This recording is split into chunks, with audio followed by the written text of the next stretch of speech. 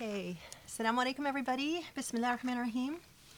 Welcome to, is this day 2? Okay. Day 2 or day 3? Yes, day 2. Okay, it's amazing because day 1 was so full that, can you blame me for thinking we actually spent 2 days on it? But it was really only day 2 of Surah Anfal, which is incredible. Alhamdulillah, I'm so excited to just jump back in. But let me share with you first a really beautiful message that we got. And keep it anonymous. She gave me her permission. I'm wholeheartedly grateful for this tafsir project. It is what I have been searching for my whole life.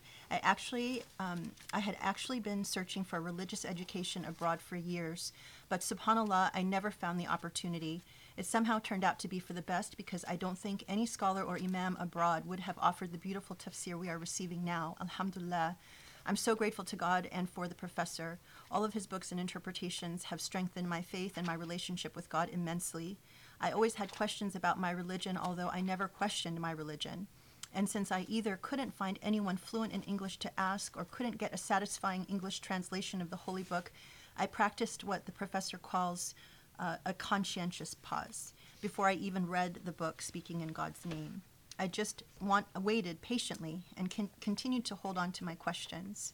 After much exhausting research and much dua for guidance, God had led me to the professor's books, which answered the majority of my questions. I used to be so sad that I couldn't study religion abroad, but I now feel that I am truly fortunate, even more fortunate than those who did get the opportunity to study religion abroad. Alhamdulillah. So that is, alhamdulillah, thank you so much for sharing that. That's number 1. And then number 2, I just thought I would share with you a really fascinating conversation that I actually had with the Sheikh after the last session of Surah Al-Anfal.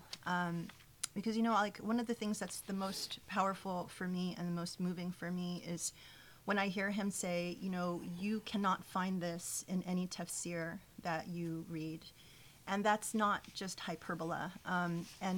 We were talking about that and how, how singular and blessed we are to be receiving that. And so we were talking about the methodology because he, I've seen him as a scholar, being married for so many years. I would see, for example, when he was setting out to write his human rights book, which he is still, has been working on for decades. But literally, we bought every single book on human rights that was published in English that we could get our hands on that was at all interesting.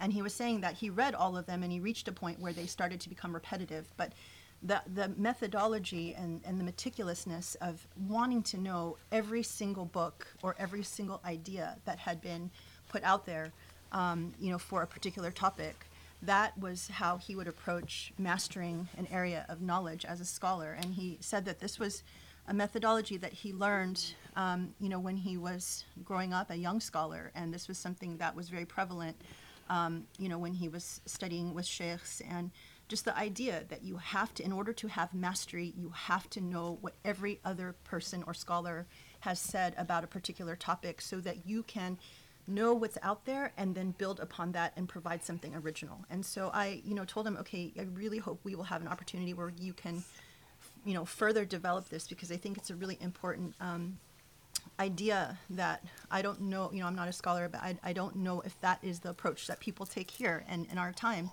that you go to that length to be so meticulous about what you're presenting. But that is what makes this particular tafsir also so powerful. As we've talked about, in addition to reading every single tafsir he could get his hands on, he goes into history, poetry, philosophy, ethics, everything. And it's like in order to present what we have here. And I think that's what makes it so powerful. So you might hear a lot of people say, oh, there's nothing like the tafsir. It's like one of those things that we're used to hearing people say as hyperbole, but it really isn't here. And I think that's what makes it so blessed and so special. And I'm so grateful that we are here to receive it. So I'm looking forward to another amazing session, Surah Anfal, and thank you so much for joining us. بسم الله الرحمن الرحيم الحمد لله رب العالمين وسبحان الله العلي العظيم اللهم صل وسلم وبارك على محمد وعلى آله وأصحابه واتبعوا بإحسان إلى يوم الدين اللهم اشرح لي صدري ويسر لي أمري واحلل عقدة من لساني يفقهوا قولي يا رب العالمين. We reached 34.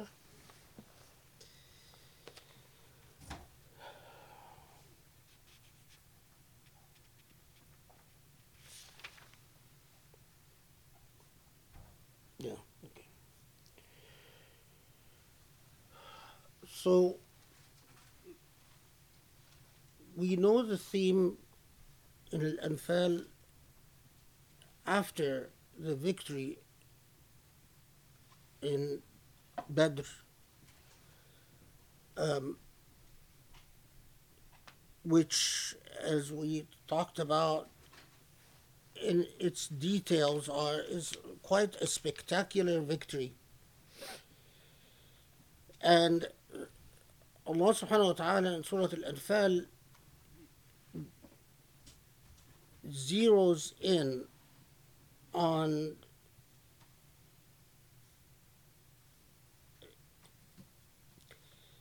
a sort of zeroes in on the issue of Anfal itself, the issue of material gain. And as we said, that Anfal is, it's any any excess, any windfall, any extra. And so, and in response to the debate that arose after the Battle of Badr,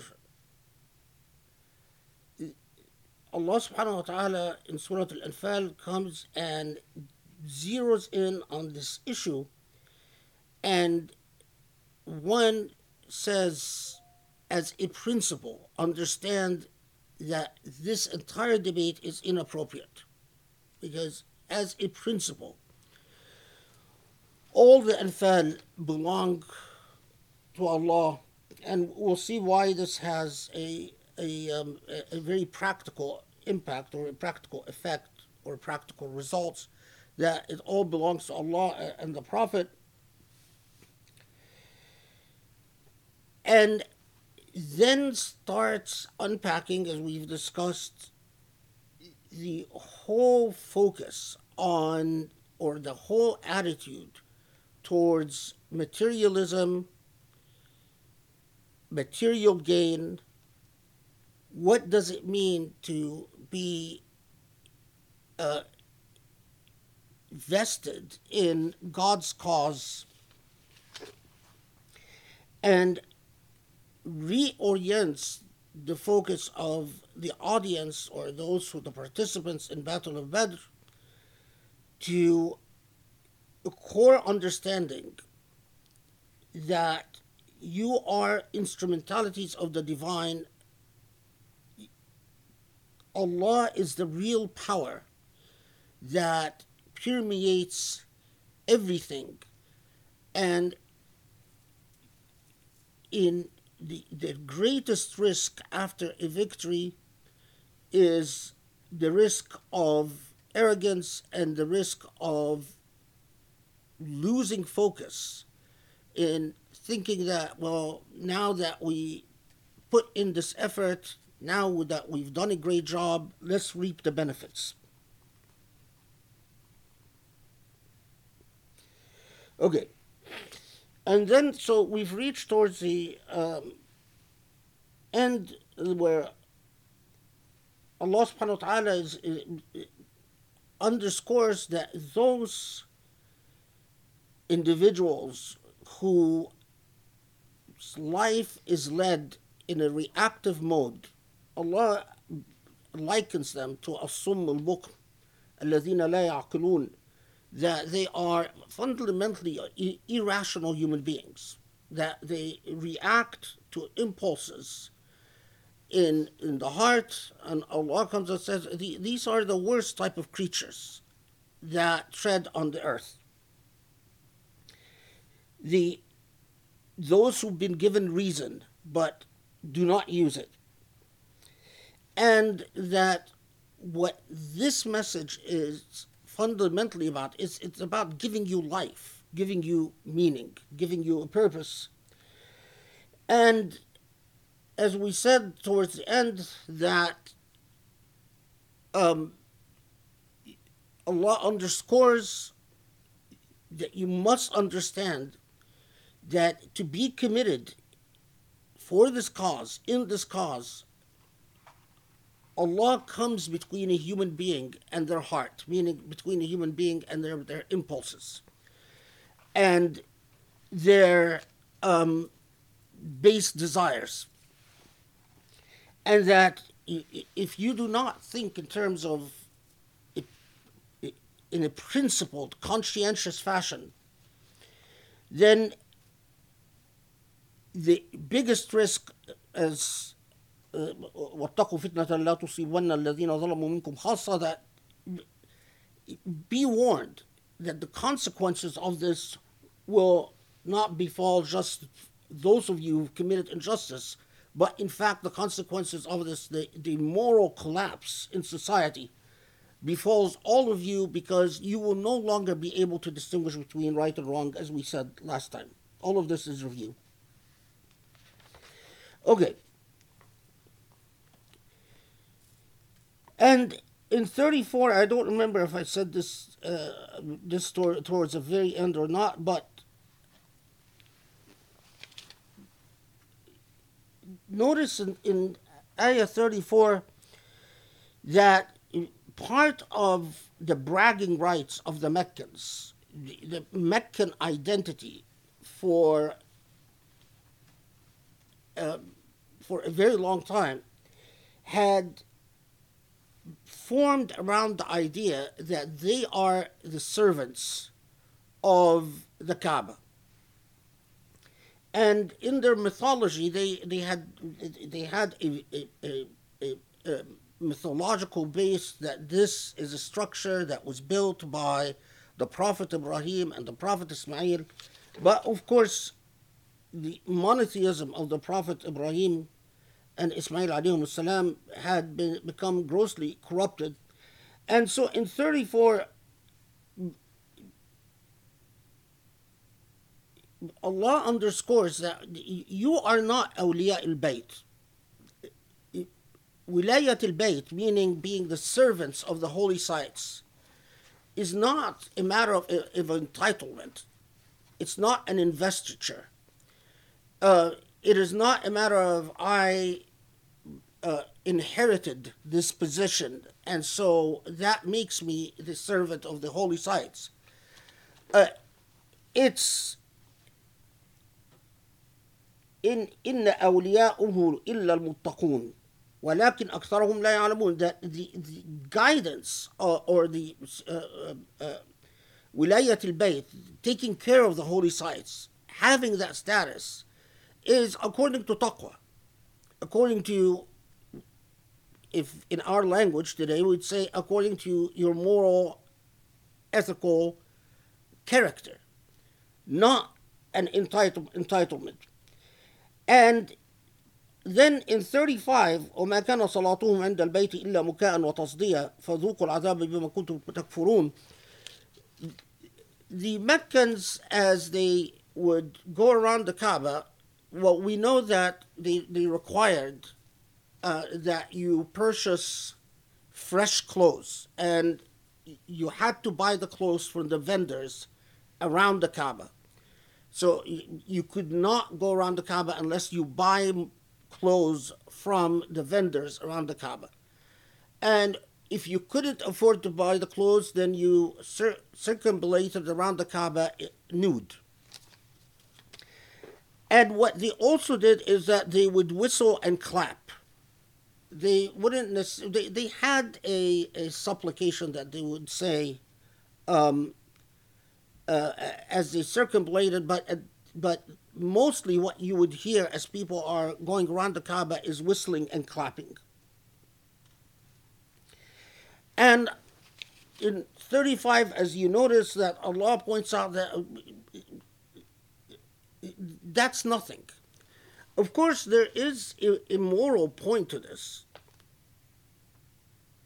And unfortunately, a moral point that had not, it was developed in the very early period of Islamic history. You find, but it's like the whole idea of Surah, like the concept of khilafah and bay'ah, there are certain things that went awry in Islamic history, and scholars would sort of lament the fact that they went awry, but they would largely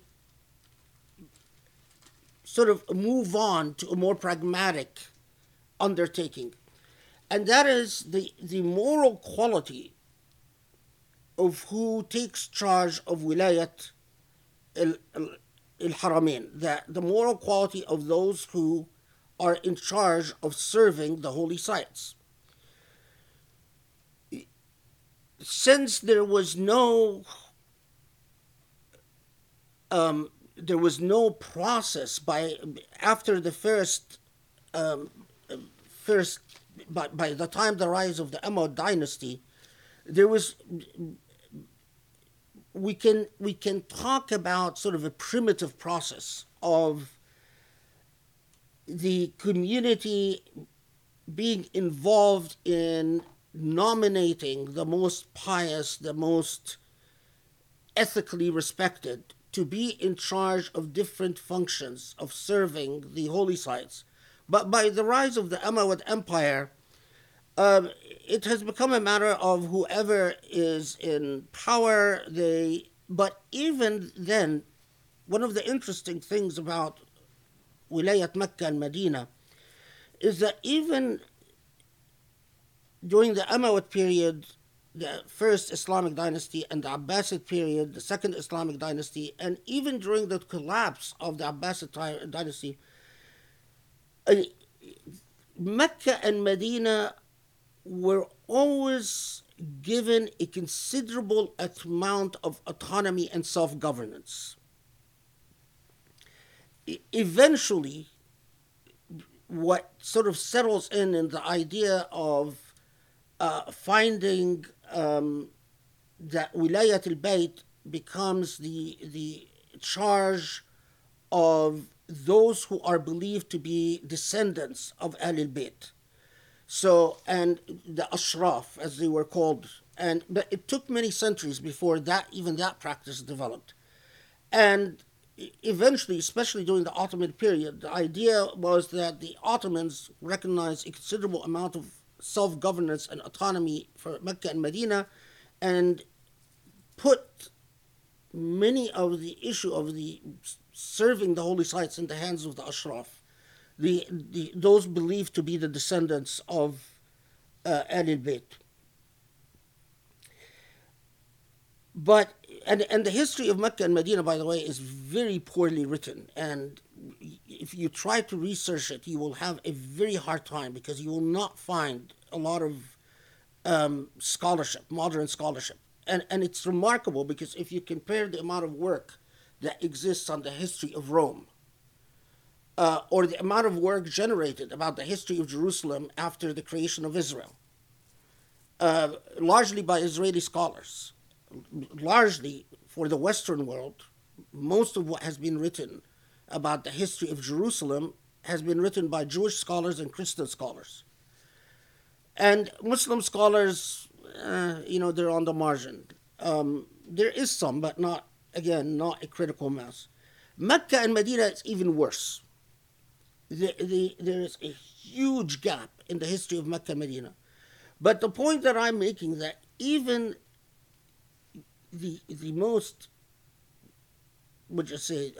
prominent dynasties of Islam always recognize that Mecca and Medina have a special status.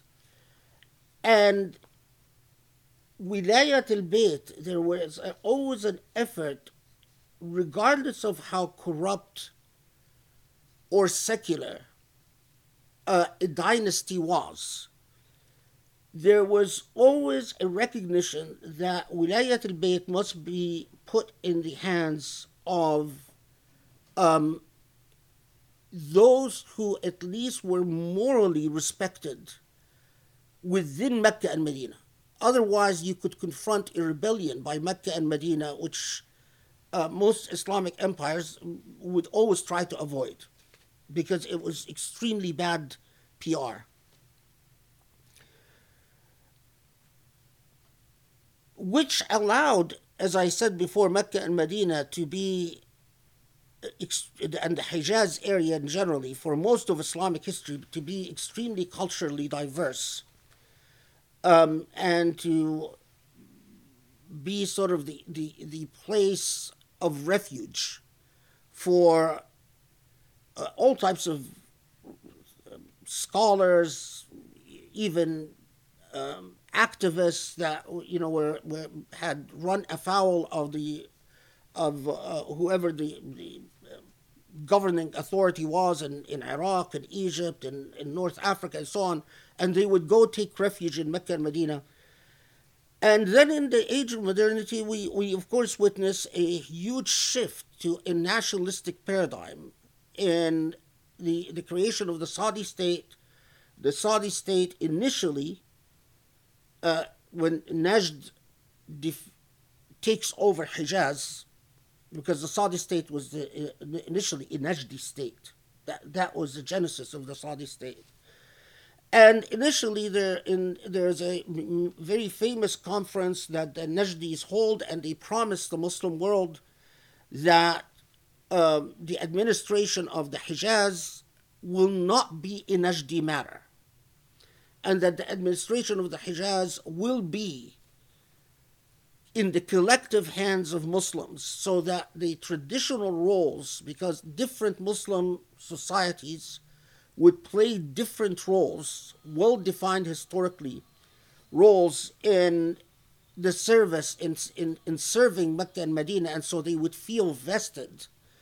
That, of course, that promise was eventually completely forgotten, and the caring of Mecca and Medina became a completely nationalistic issue, meaning the nation state monopolized all decisions about Mecca and Medina, which is unprecedented in Islamic history. A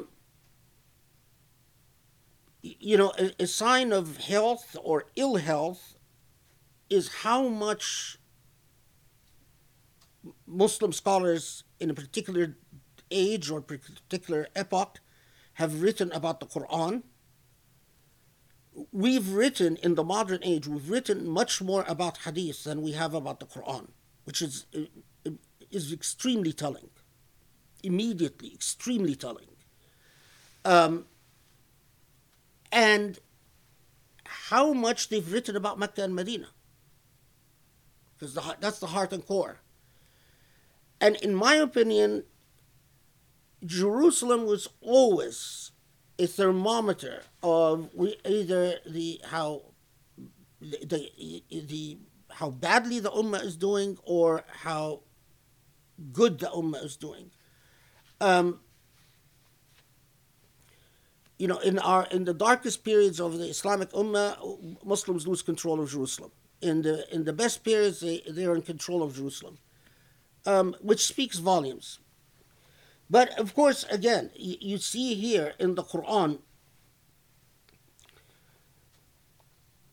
that expression, وَمَا كَانُوا أَوْلِيَاءَهُ إِنَّ أَوْلِيَاؤُهُ إِلَّا الْمُتَّقُونَ. It is not a matter of entitlement that you claim that you are the guardian of the holy sites, and not a matter of just dictating your will by power or whatever. Okay, let's move on.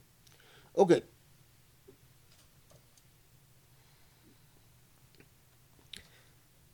I don't want to apologize this at this long, but notice at 36, إن الذين كفروا ينفقون أموالهم ليصدوا عن سبيل الله سينفقونها ثم تكون عليهم حسرة ثم يغلبون والذين كفروا إلى جهنم يحشرون ليميز الله الخبيث من الطيب ويجعل الخبيث بعضه على بعض فيركمه جميعا فيجعله في جهنم أولئك هم الخاسرون. This is 36 and 37. This is extremely interesting because right after Badr, this prediction that Mecca will spend an enormous amount of money to fight a losing battle. This is part of the things that are predictions in the Quran that could not have come from a human author, that they will in fact spend a considerable amount of money, as indeed they did eventually, and ultimately it will be for nothing. At the end, the destiny, or what will inevitably happen, is that they will lose. تكون عليهم حسرة ثم يغلبون. They will be defeated. ليميز الله الخبيث من الطيب ويجعل الخبيث بعضه على بعض فيركمه, which is a theme in the Quran that is in Surah Al-Anfal and several other places. Let's see how Muhammad Asad translates. 37. So, okay. While Allah, the way we can understand these ayat in retrospect, after the fact, is that while Allah has destined, has decreed that Mecca will be defeated. Of course, the recipients of the Quran at the time weren't quite, they speculated.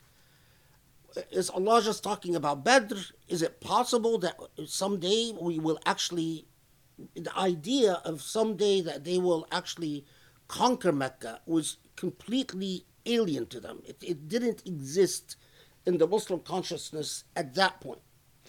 But nevertheless, the Quran predicts the ultimate defeat of the Meccans. And then, but why the unfolding events of tests like Badr, like Uhud, so that Allah will differentiate between those who rise. So Allah's destiny and Allah's will, whatever Allah has destined, it's completely unknown to us, and since we don't receive revelation anymore,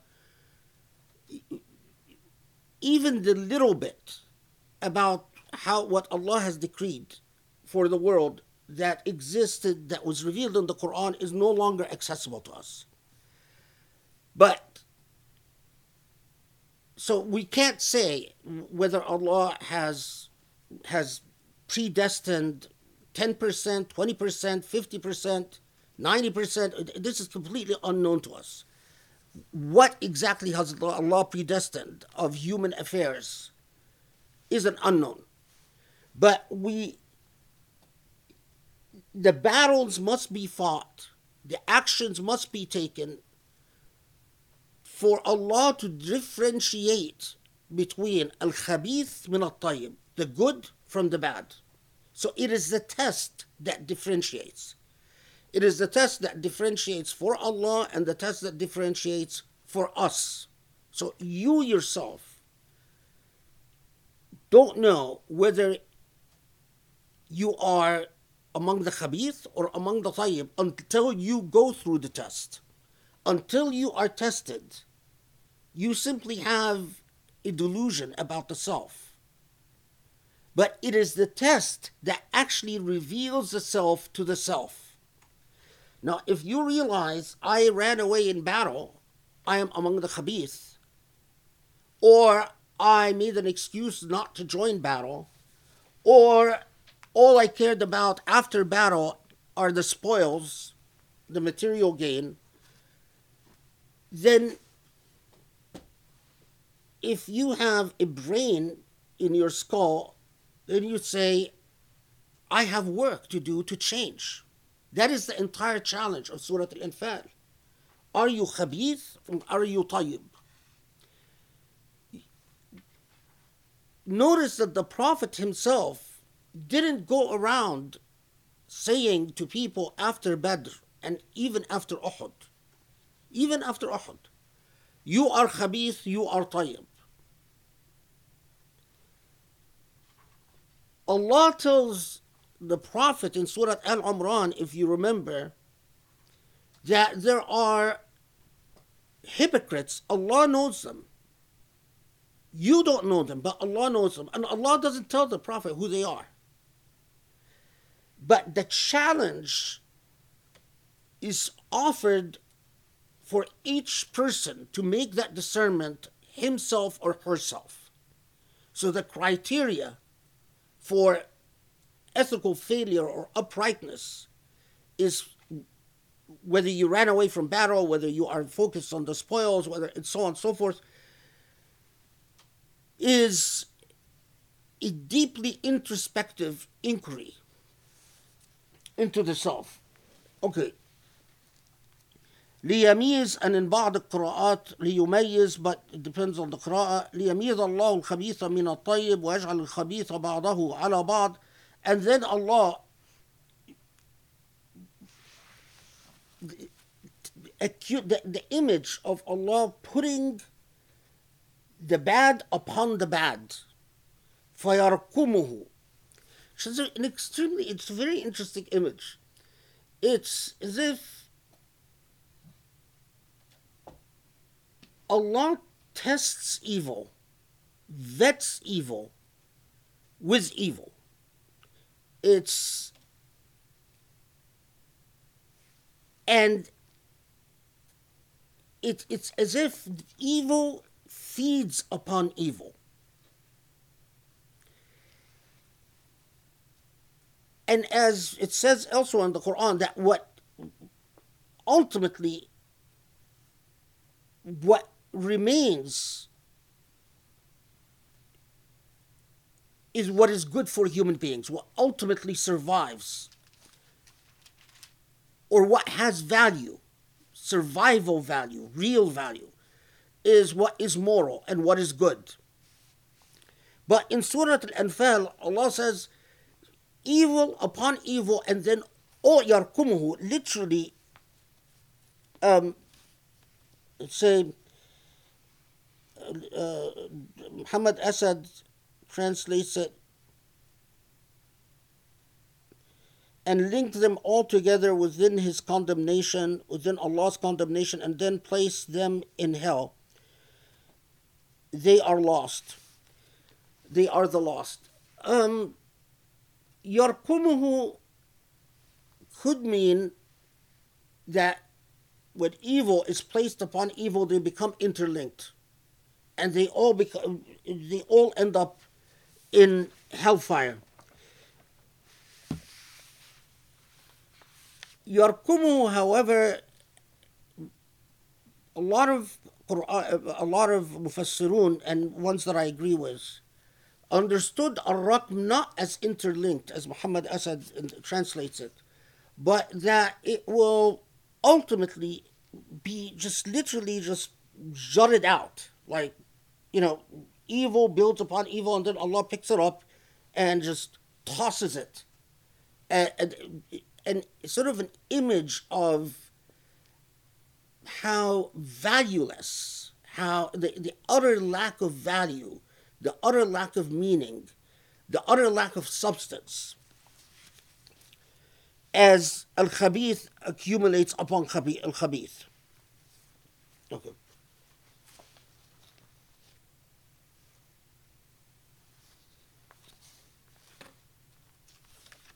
Let's make sure. Then,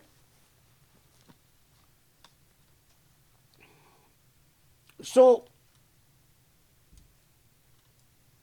yet remind people, in this is now 38. قل للذين كفروا إن ينتهوا يغفر لهم ما قد سلف وإن يعودوا فقد بدت سنة الأولين. That still, if you come back, Allah will forgive you.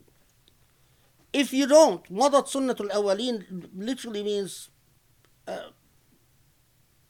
there have been so many who have refused to repent, and مضت سنة الأولين, Allah's sunnah in creation, is ultimately enforceable. In other words, it's like saying, And if you refuse to come back, well, you'll come to know how astray you are. It will all unfold before your eyes. وقاتلوهم حتى لا تكون فتنة ويكون الدين كله لله فإن انتهوا فإن الله بما يعملون بصير. This is now 39. So fight them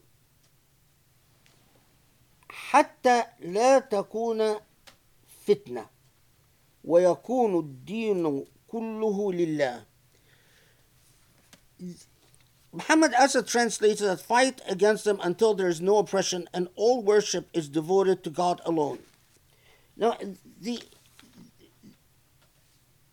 in Surah Al-Anfal, recall that in the Battle of Badr, Muslims are still at the very beginning of their experience. And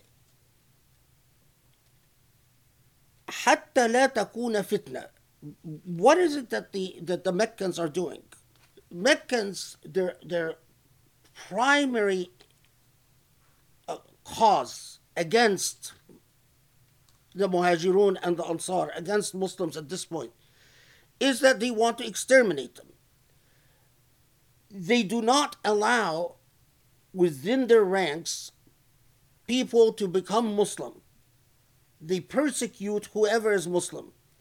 So translating fitna here as persecution or as oppression is exactly correct. That the reason you are fighting them is to end oppression, to end the state of persecution. الدين كله لله. Now, we know that the Quran repeatedly tells us that even as, regardless of how much you want, people will never become all Muslim or all believers. And Allah even says, وَلَا يَزَالُوا مُخْتَلِفِينَ, that regardless of what you do, it will never be the case that all people will become Muslim or believers.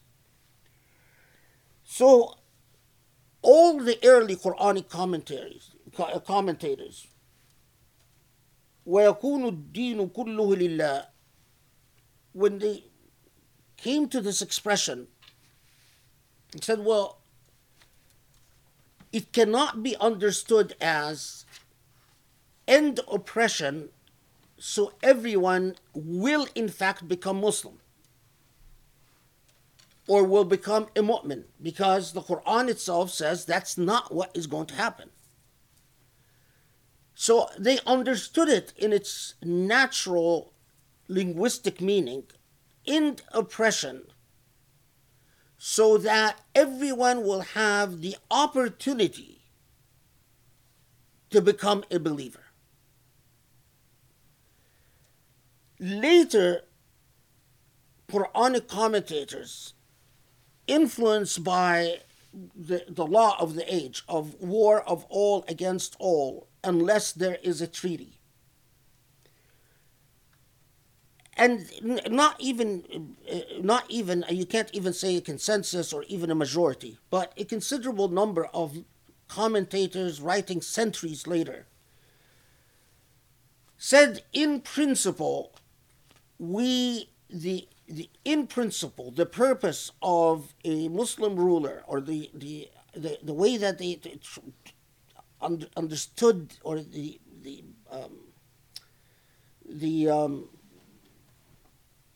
principle that they wanted to uphold, is that in principle a Muslim ruler must aspire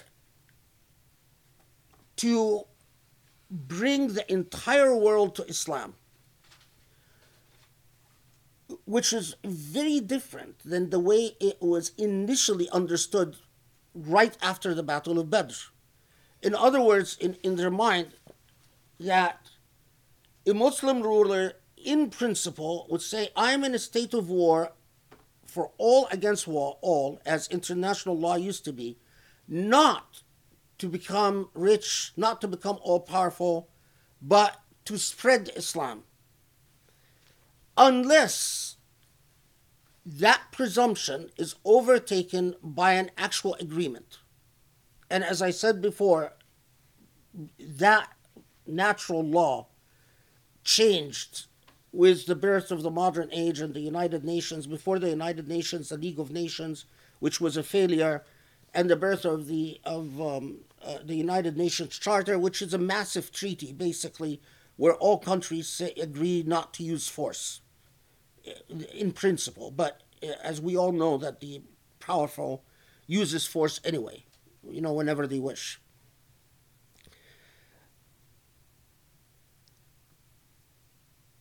But that understanding is an imperial understanding that is a result of the actual practice of nations centuries later, after Muslim had actually built an empire. But after Surah Badr, after the Battle of Badr, the way that it was understood is fight them so that their persecution will end, so that those who wish to become Muslim and join you may do so. And that's why Muhammad Asad translates it the way he does, which is correct. Fight them, there's no more oppression, and all worship is devoted to God alone. And then, let's see what he says. He just says in the footnote, until people are free to worship God, which is, exactly correct.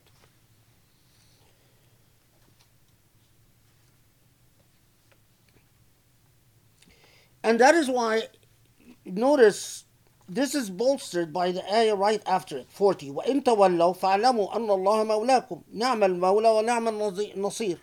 That, now, if they turn away, then know that your reliance is on Allah. In other words, the context itself underscores that people will turn away.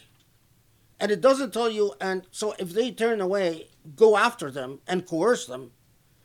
And we also know in Surah Al-Baqarah, it says, لَا إِكْرَاهَ فِي الدِّينِ قَدْ تَبَيَّنَ الرُّشْدُ مِنَ الْغَيِّ, etc., etc. That there is no compulsion in religion, and we've covered that in Surah Al-Baqarah. All right. Now, remember the theme is about the attitude towards material gain. Why are you fighting? Why did you engage in this battle? So then Allah returns back to the issue of fi'ah, the issue of spoils.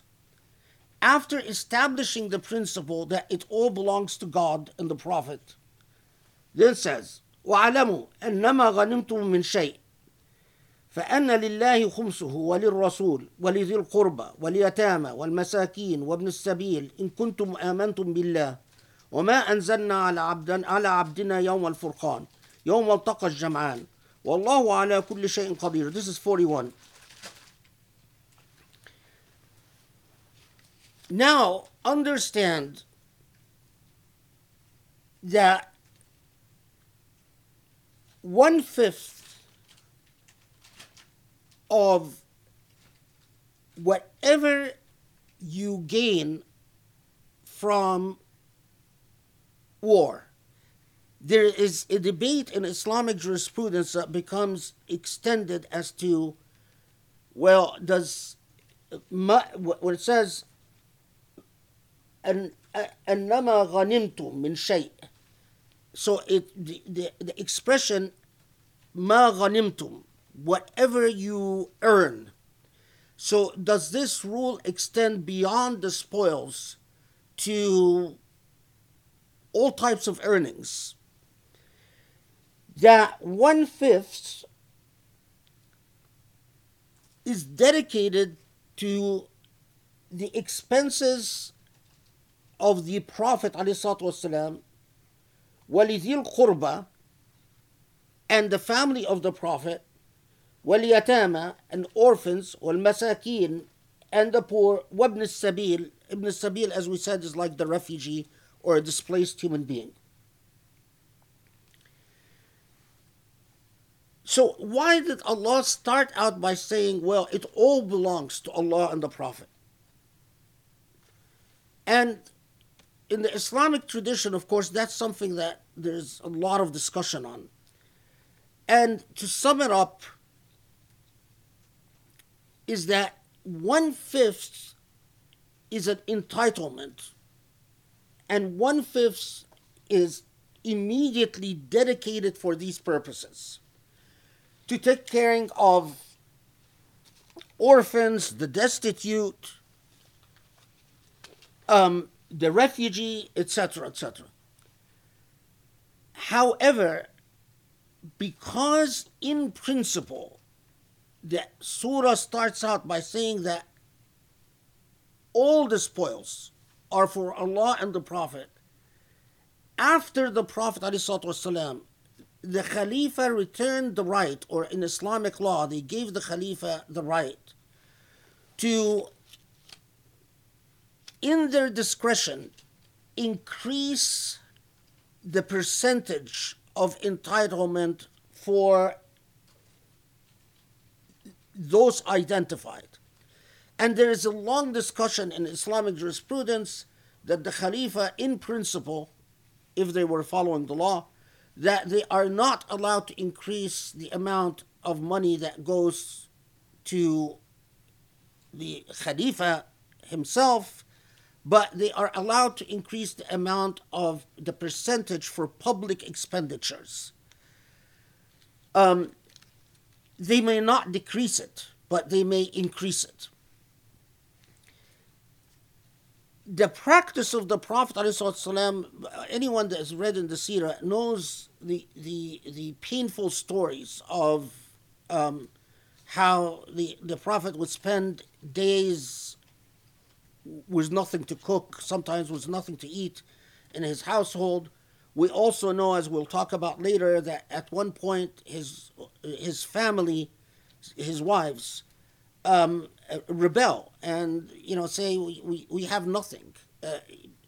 Everyone around us has more than we do, and that is because of what was given, of the 1/5 that in principle was supposed to go to the Prophet ﷺ. It was well known that this 1/5, whatever went to the Prophet, he gave to Ahl al-Ruqqa, the homeless folks that lived around his home in the Masjid al-Haram. So in the Masjid in Medina, as we talked about before, there's a whole group of people that don't come from, many of them are without a tribe. They're Mawali. Converts, former slaves, non-Arabs, some from Arabs that had, from tribes that had become extinct, some from tribes that remained extremely hostile to Islam, and so they're literally tribalists. And so a lot of these people who are quite destitute, and many of them don't have homes, they, as I've said before, live around the Prophet ﷺ in the Masjid in Medina itself, in sort of quarters that were prepared for them. And they become dedicated students of the Quran. A lot of what they do most of the time is study the Quran. Whatever the Prophet ﷺ received, his share would go to them That's one. Second, it was well known that anyone that would knock at the Prophet's door and ask for help, if the Prophet ﷺ had anything, he would give it to them. It was so well known that we'll talk about this later, that his wives got irritated by the fact that people constantly, the minute the people would hear that something entered the Prophet's household, there would be a constant flow of though, and he would never turn anyone away, even when he knew that a number of the people who came were actually hypocrites. In other words, people who withdrew in the Battle of Uhud, people who had a close relationship with Abdullah ibn Ubay. So people who were rumored to have hidden money, to have actually have hidden their wealth. Nevertheless, he would never turn anyone away. So nothing of what the Prophet received, he kept. We'll talk about the rebellion of his household later. That is also why when he dies, there's no inheritance. There's nothing to inherit.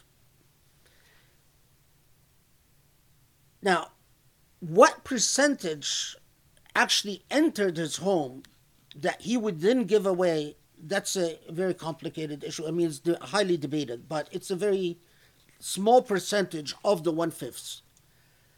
The vast majority of the 1/5 would go to the poor, the orphans, and the wayfarer or the refugee, by our modern terminology.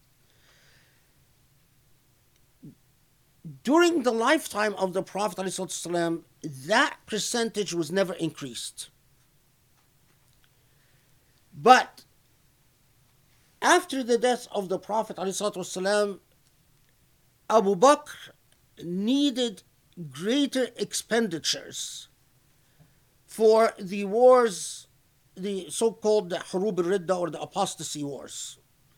Umar ibn al-Khattab decided there was a famine during his time, and so he needed more expenditures to take care of the poor. Imam Ali also needed expenditures, confronted with a number of challenges to his rule. So each Khalifa confronted the practical need to raise the amount from 1/5 to more than 1/5. And so it was in Islamic jurisprudence,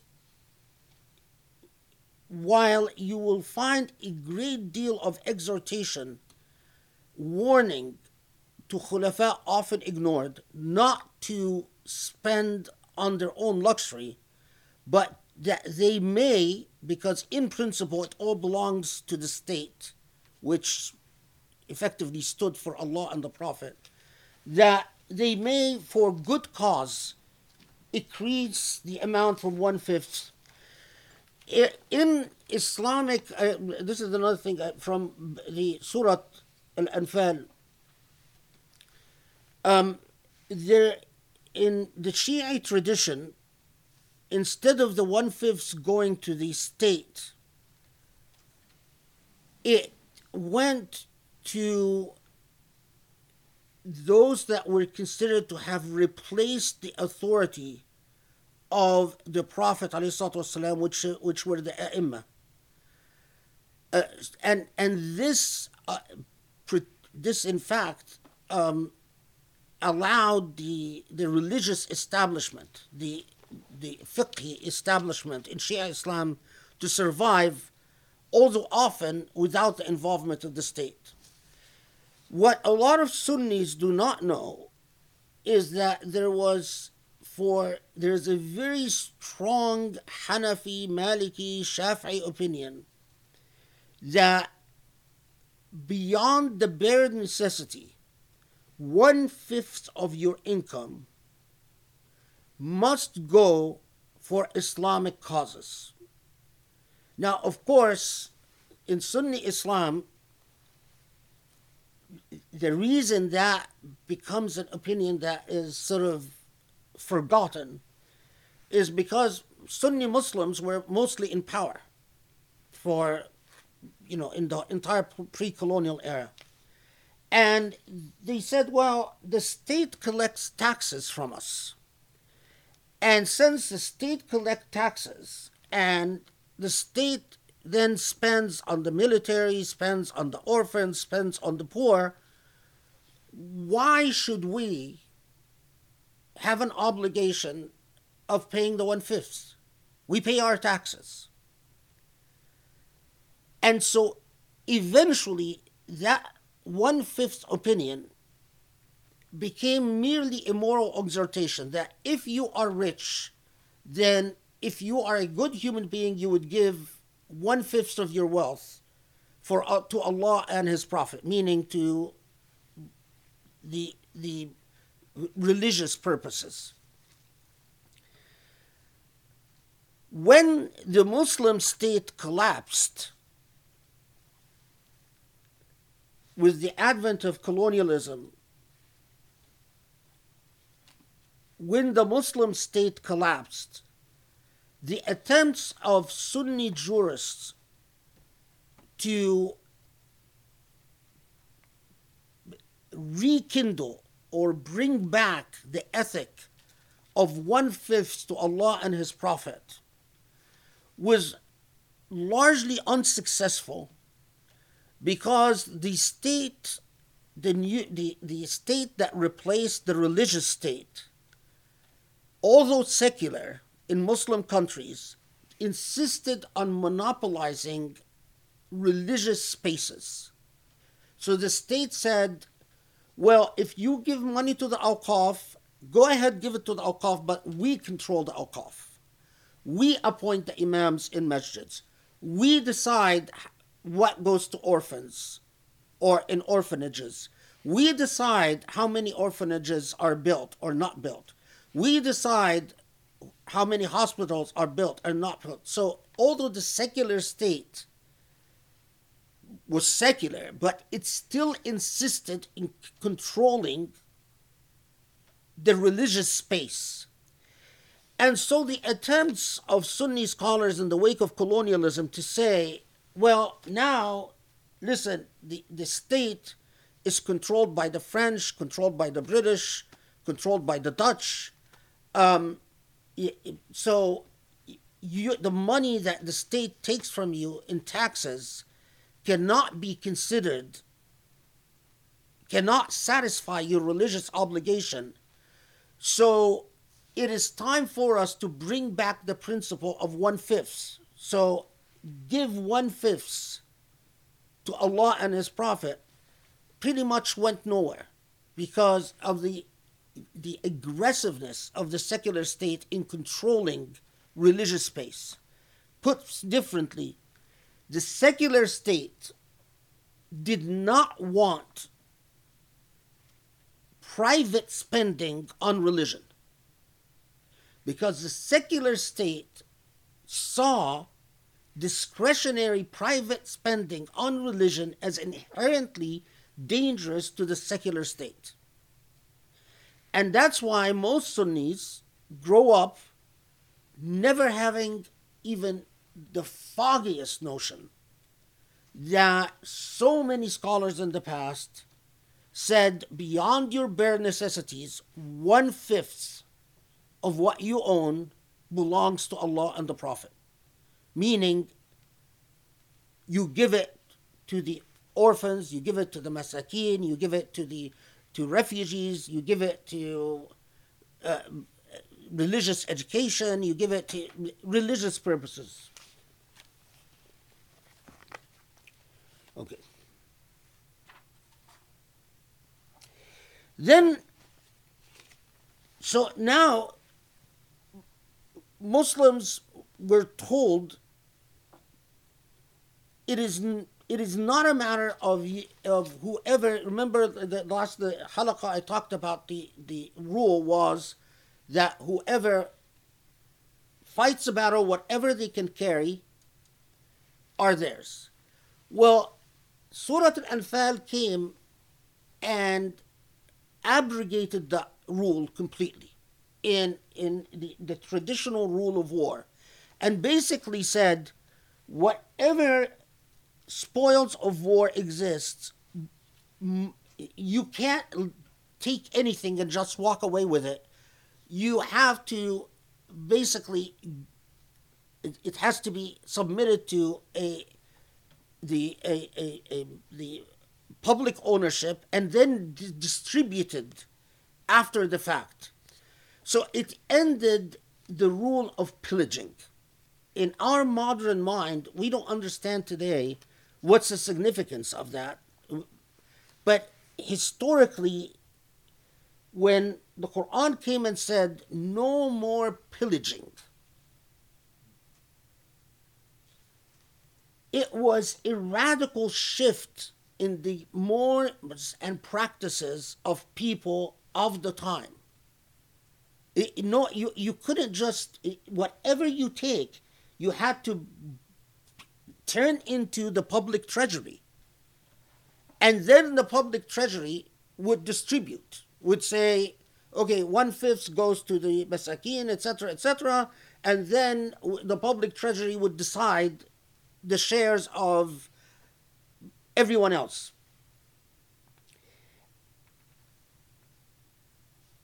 Notice that although Surah Al-Anfal decreed that law, there was a failure in the Battle of Uhud. Because for centuries, people were accustomed, and among the time-honored evil practices of warriors was that you get to pillage. A warrior looked forward, if they survived, to whatever they can pillage. But after Surah Al-Anfal, and there is a lot of hadith about this, by the way, that if you pocket anything, if you simply, you've defeated a people, and so you find, let's say, anything that you like, and you pocket it, you have stolen. That became robbery. That was a radical legal change in a trajectory. Put it bluntly, it was the beginning of the process of civilizing the practices of warfare.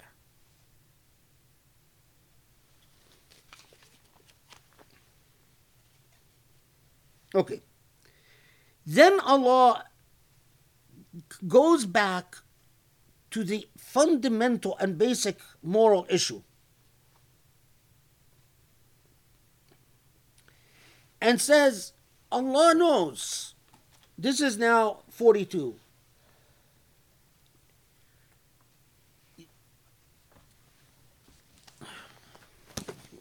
Okay, so this is Muhammad Asad. Let's see. So Muhammad, okay, that's good. Remember the day when you were near the end of the valley. This is the valley of Badr. And they were at its farthest end, while the caravan was below you. And if you had known that a battle was to take place, you would indeed have refused to accept the challenge. Muhammad Asad actually got it right, yeah. But the battle was brought about, nonetheless, so that God might accomplish a thing which God willed to be done. So, ولكن ليقضي الله أمرا كان مفعولا. Remember, understand, that day Allah knows that so many of you, although they didn't say that, they didn't say it out aloud, they didn't go and tell this to the Prophet, but many of you were hoping that this is going to be a small raid. You are going to raid a caravan, minimum amount of danger. You show up to this caravan, probably the people that are guarding the caravan will not even put up a fight. And many of you were hoping, and that many of you panicked when it turned out that you are in fact not going to raid the caravan, but you are going to fight a full-scale battle. وَلَوْ تَوَاعَدْتُمْ لَاخْتَلَفْتُمْ فِي الْمِيعَادِ. Muhammad Asad's translation is the one I think is right. That if indeed you knew from beforehand that you are heading to a major battle, many of you would have failed.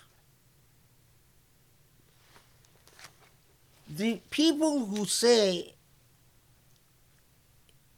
that the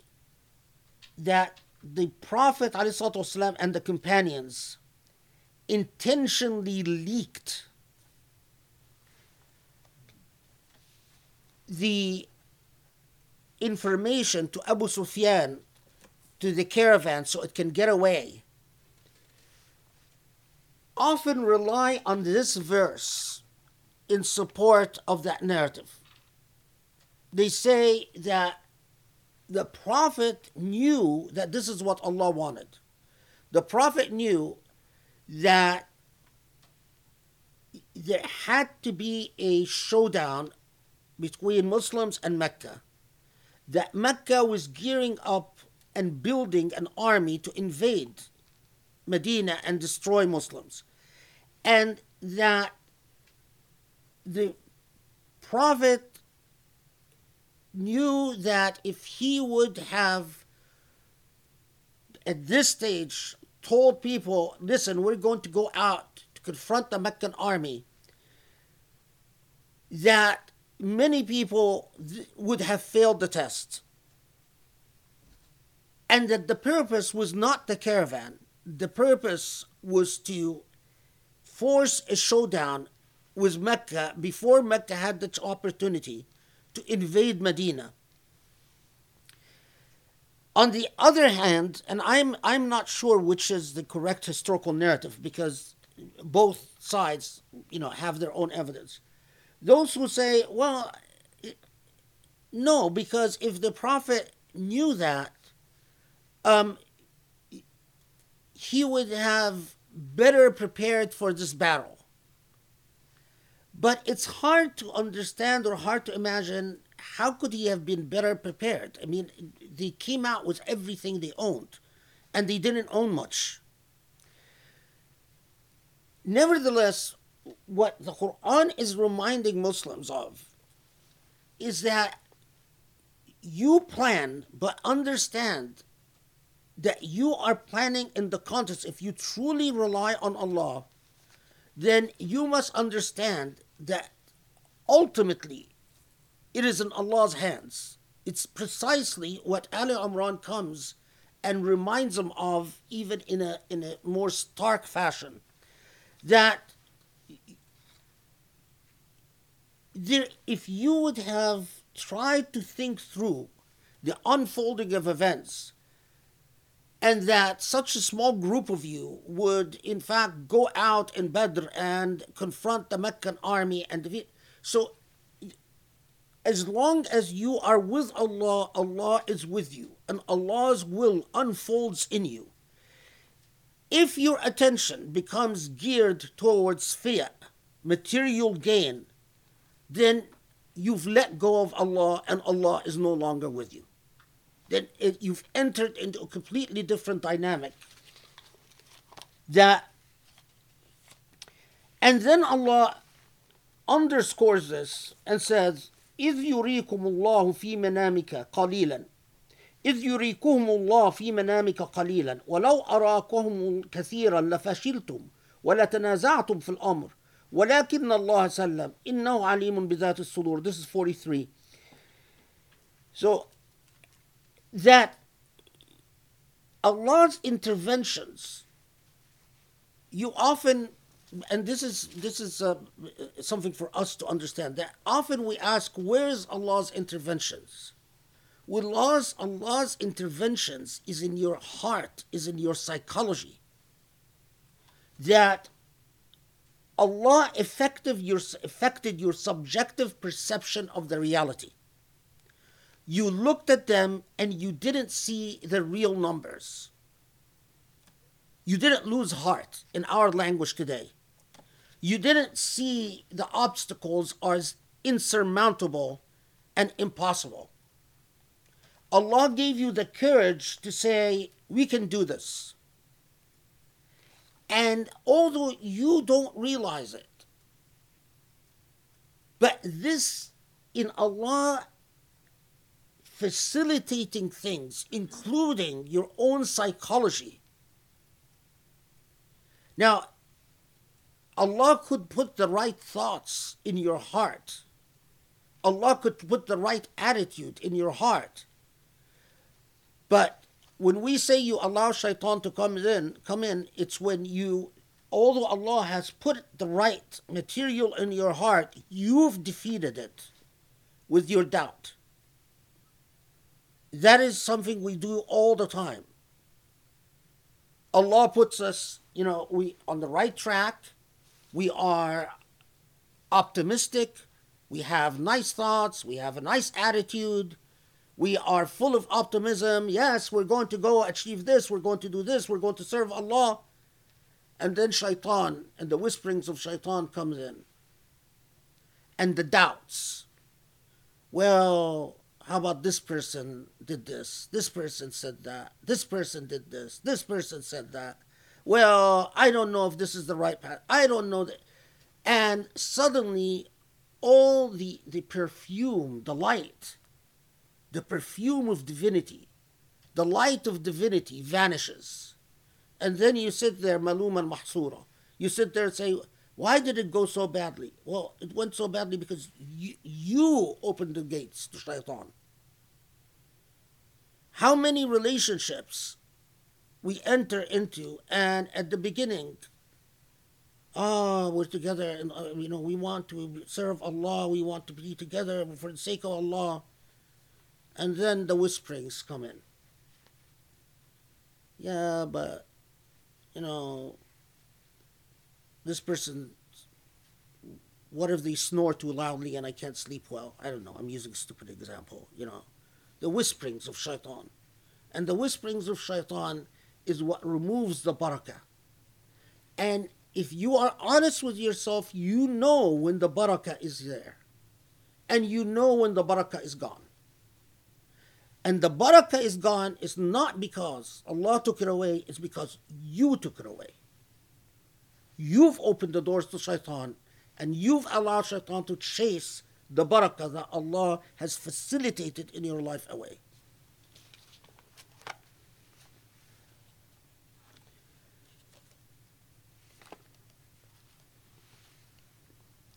Now, 45. يا أيها الذين آمنوا إذا لقيتم فئة فاثبتوا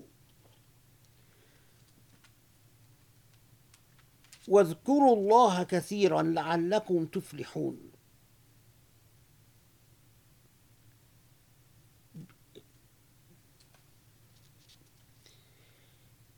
As simple and as straightforward.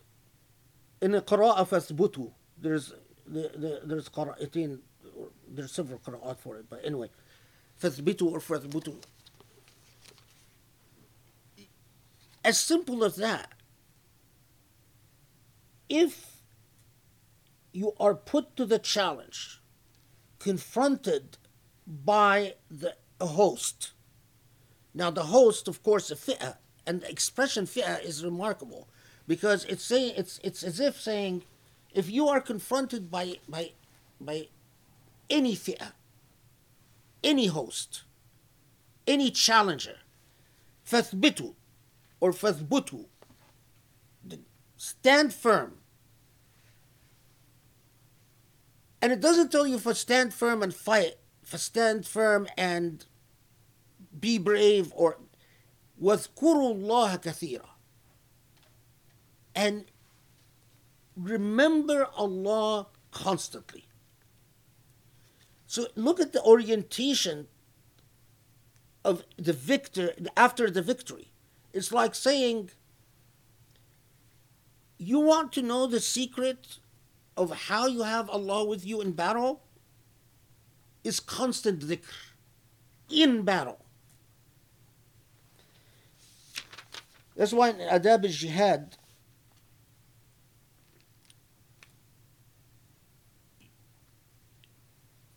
if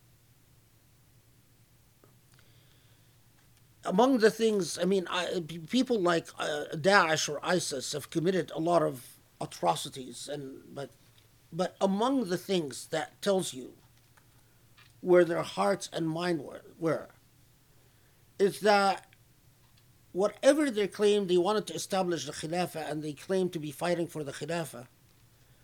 But the fact that after the initial early victories, they were not preoccupied with dhikr, they were preoccupied by spoils, enslaving human beings and distributing beauty, and that is a sure mark that Allah will not aid you and will not support you.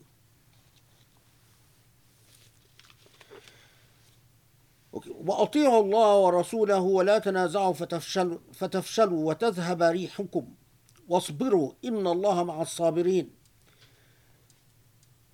ولا تكونوا كالذين خرجوا من ديارهم بطرا ورئاء الناس ويصدون عن سبيل الله والله بما يعملون محيط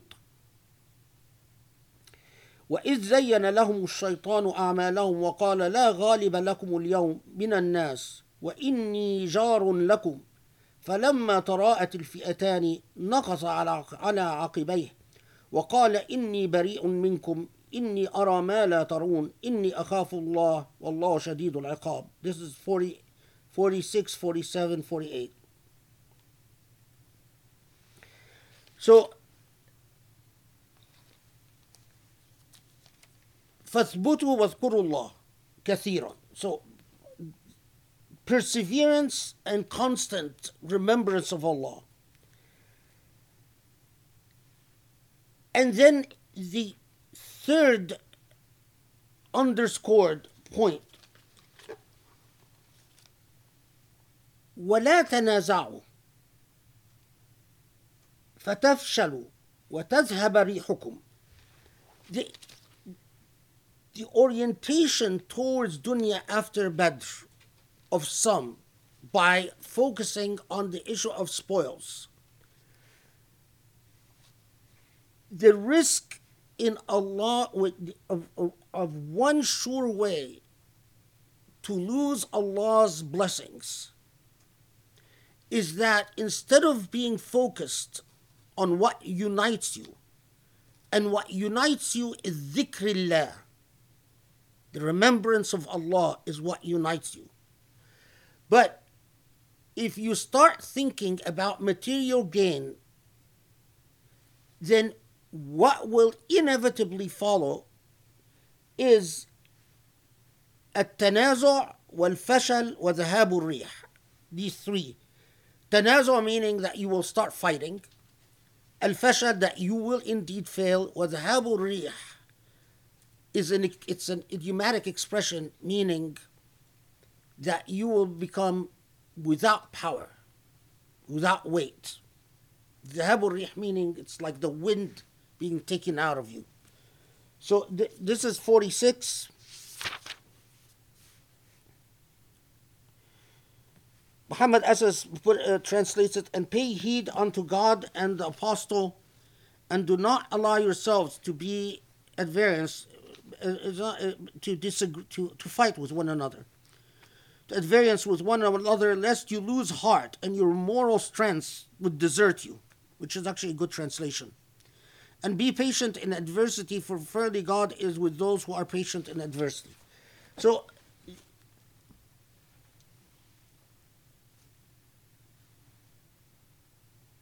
the danger in losing sight about why you are struggling in Allah's cause, i.e., if you become focused on material things,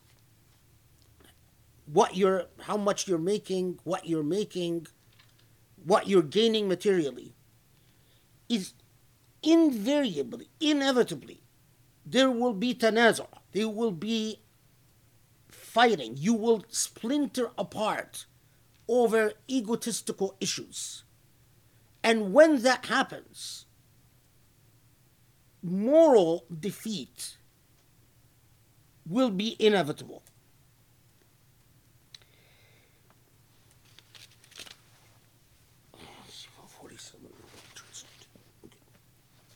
This is 47. And be not like those unbelievers who went forth from their homelands full of self-conceit and desire to be seen and praised by men, for they were trying to turn others away from the path of God, the while God encompassed all their doings with God's might.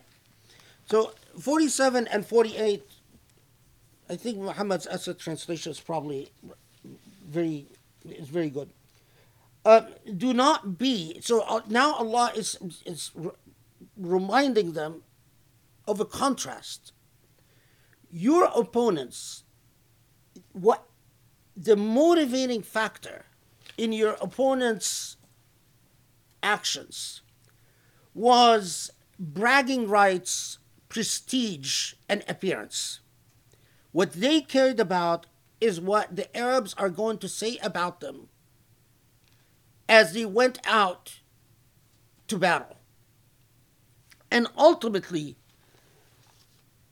what their cause was is to oppress people, to prevent people from exercising the right to seek God if they wish to do so.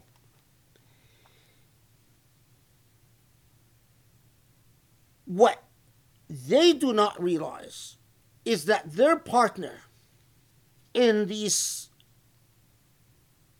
motivation was shaitan. And so this is 48. I'm underscoring this because it's a critical part of the moral education of Muslims after Badr. So, not material gain. And we often read it, but Allah is not just talking about warfare. Allah is talking about any struggle in which you seek or not seek Allah. If what you care about are material things, gain, wealth, if what you care about is prestige, social position, social stature, appearance, reputation, then Allah is not part of the equation. And indeed, in all likelihood, what becomes your partner in your endeavor is shaitan.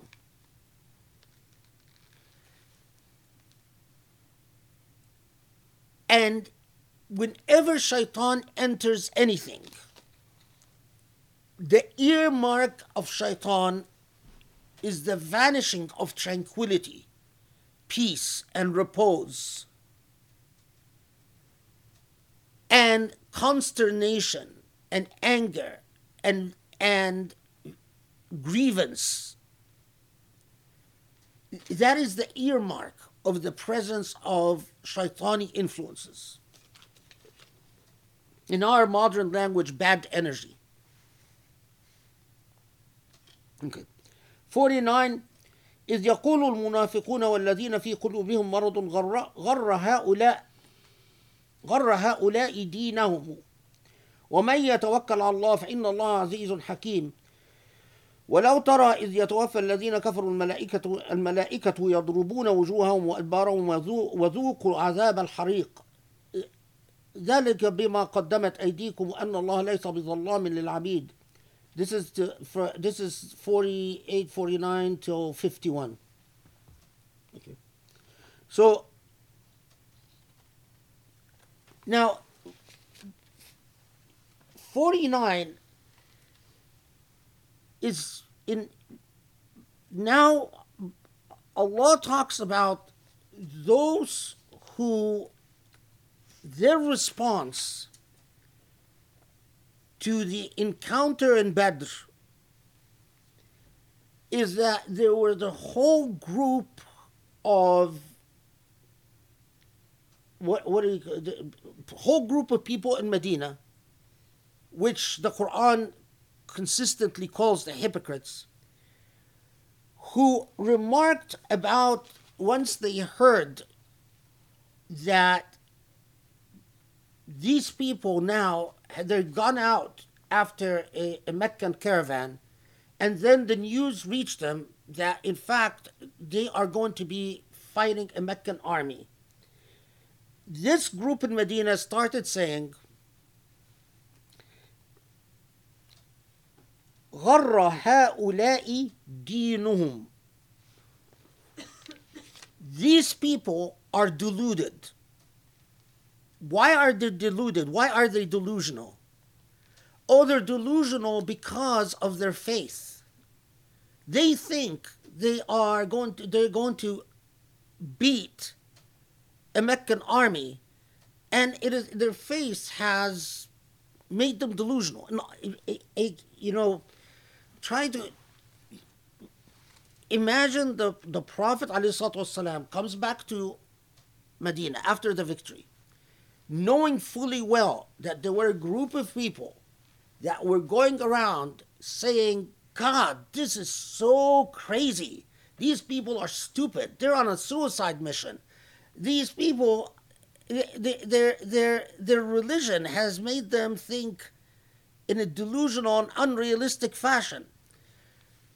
The Prophet ﷺ doesn't ask Allah, who are these people? Well, actually, he knew quite a few of them because they were saying it publicly, and we know the names of quite a few of them.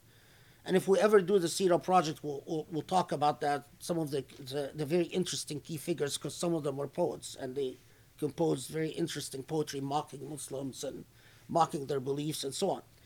But no action is taken against them.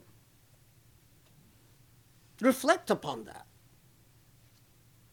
I mean, when action is taken, it is taken against people that the Prophet believed were better Muslims than that. And they disappointed the Prophet, and there was social ostracism. And we'll get to that.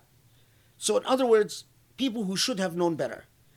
But the hypocrites are in a consistent presence in Medina, with constantly the stream of dissenting voices. And we don't have any reports of arrests, imprisonments, banishments, exiles, torture. We don't even have stories of a group of hot-headed Muslims going and giving a good licking, a good beating to one of the hypocrites who were saying these people are delusional. What, they're crazy? They think they're going to win this battle? And they in fact won it. And the Quran simply comments about these people and says, they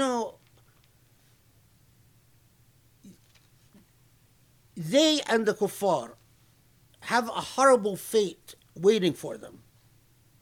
Because upon their death,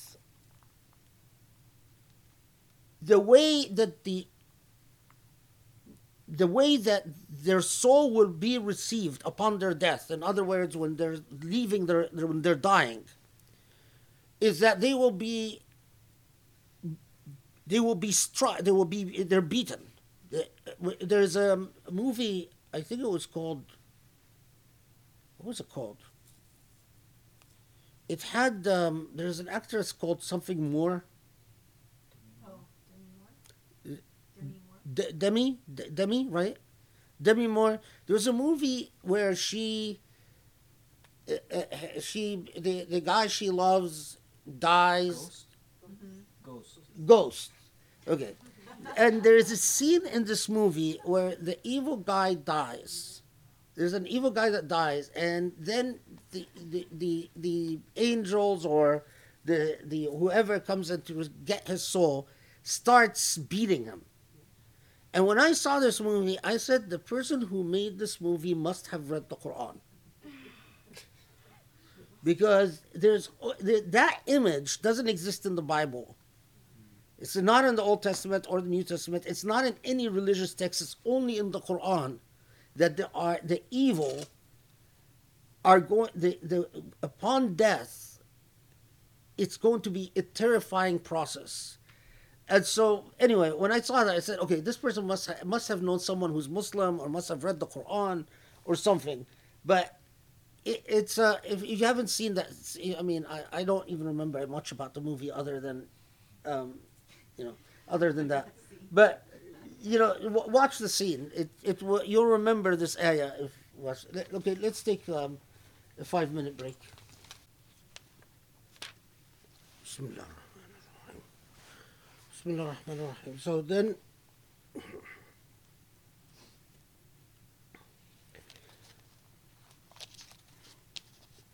subhanallah, the Quran in every surah will always go back to sort of the paradigm of earlier biblical prophets as a frame of reference. I mean, in anchoring it's as a moral anchor,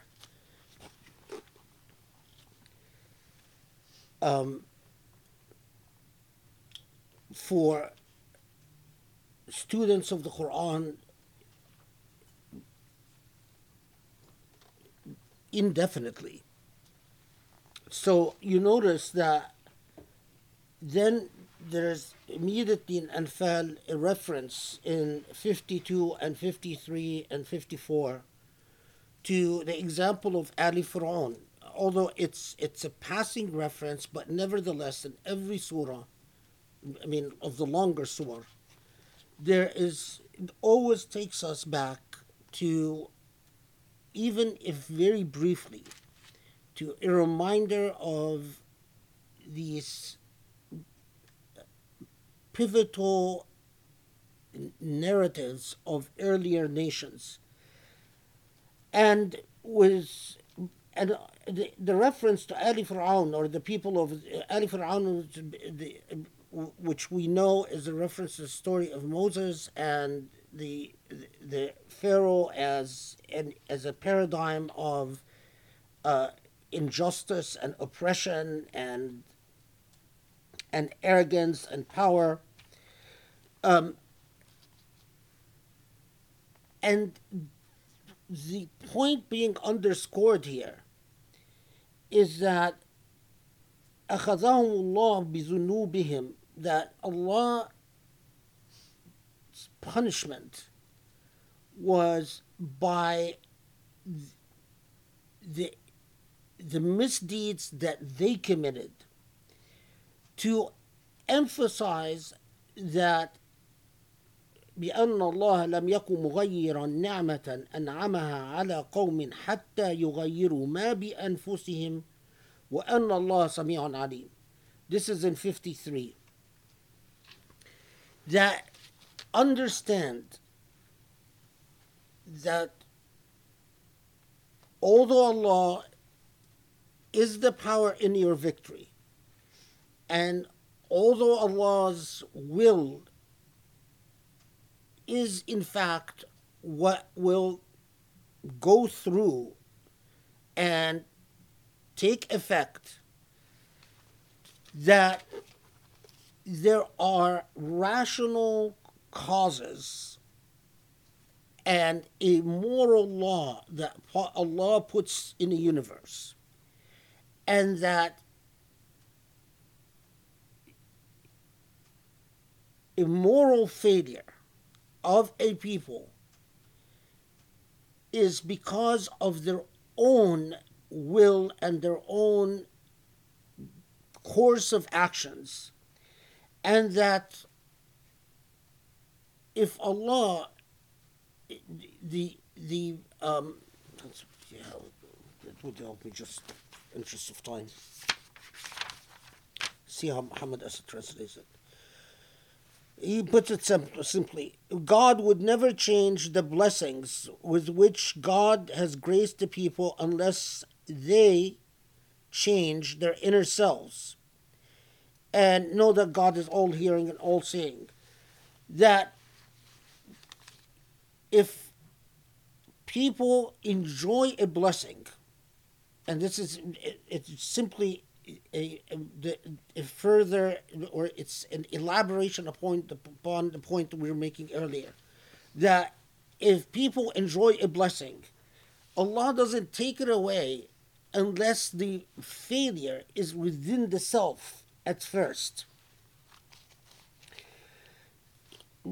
It's like in the context of Anfal and after the Battle of Uhud, it's like saying, know that you're victorious today, but if you fail tomorrow, which in fact they did at Uhud, it will be because of immoral failure that you yourself willed upon yourselves.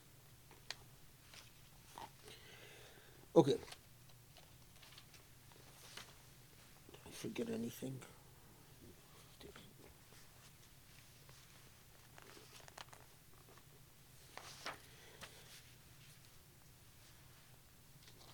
So it moves on. 56 and 57. There's not, I'm not gonna that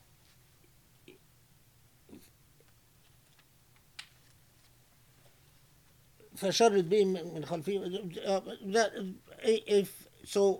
if you meet them in battle, be fearsome in battle. 58 and 59. وإن تخافن من قوم خيانة فانبذ إليهم على سواء إن الله لا يحب الخائنين ولا يحسبن الذين كفروا سبقوا إنهم لا يعجزون. The important point about 58 is that although very early, and although Muslims have not really achieved much power, but the principle that Allah underscores is that, and as I said, there's sort of a civilizing of the rules of war at the very nascent stages, but nevertheless, that if you are in a situation where you fear betrayal, then if fear of betrayal does not permit you yourself to commit betrayal. The moral principle here is that if you are in a situation where you feel betrayal, فَانْبِذْ إِلَيْهِمْ عَلَى سَوَاءٍ, which means, this expression means, على سواء means like على العدل or على الجهر, or means that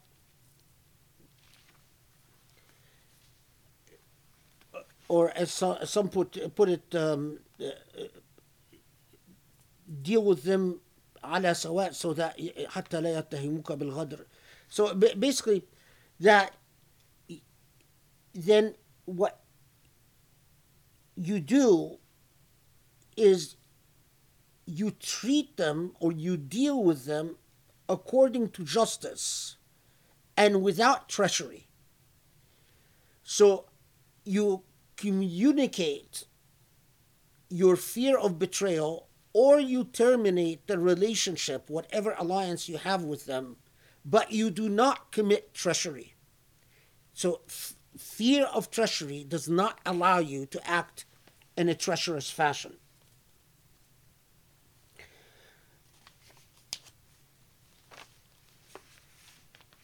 let's see how.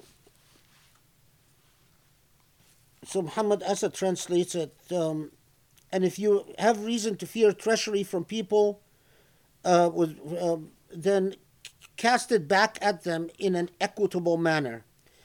Uh, Cast it back at them, meaning put them on notice that whatever alliance, whatever covenant, whatever agreement you have with them, for reasons of that, because you don't trust them anymore, that it will no longer, that relationship is officially terminated.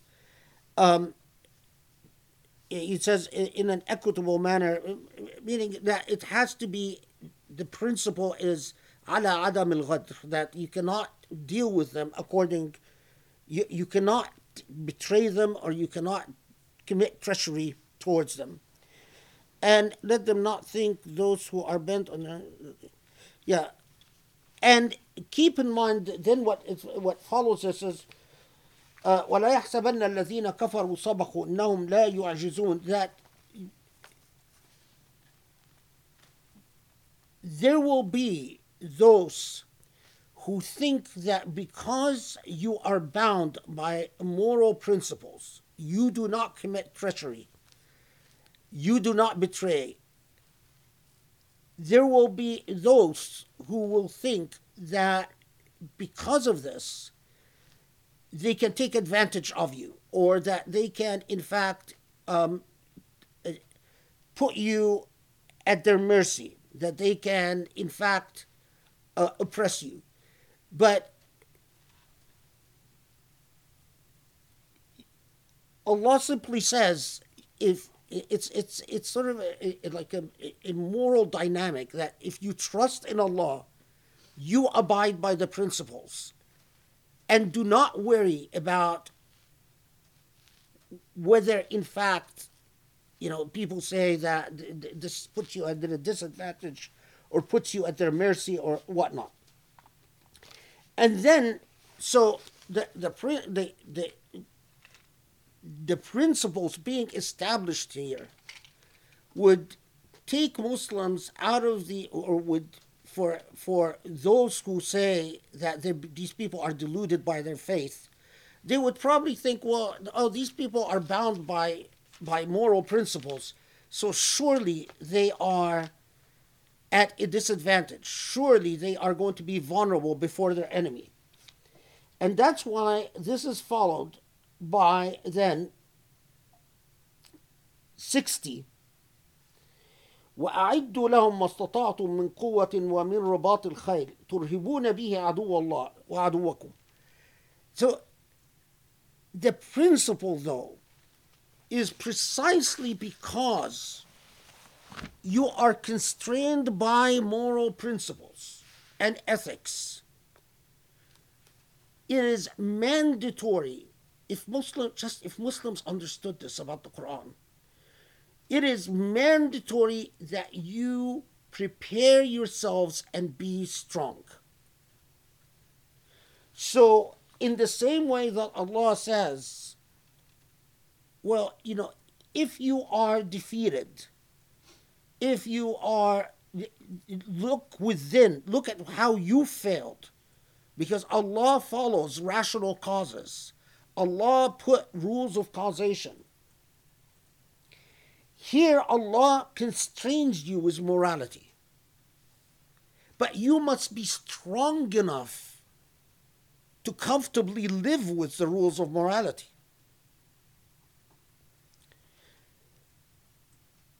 And how are you strong enough to live with the rules of morality? Through doing your homework. And here, so prepare your, it's like make provisions. وَأَعُدُّ لَهُمْ مَسْتَطَعْتُم مِّن قُوَّةٍ.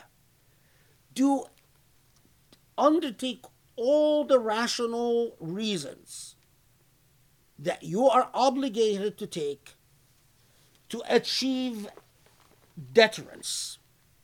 ترهبون به عدو الله وعدوكم وآخرين من دونهم لا تعلمونهم والله يعلمهم. That this deterrence is to deter some enemies that you actually know and enemies that you don't even know.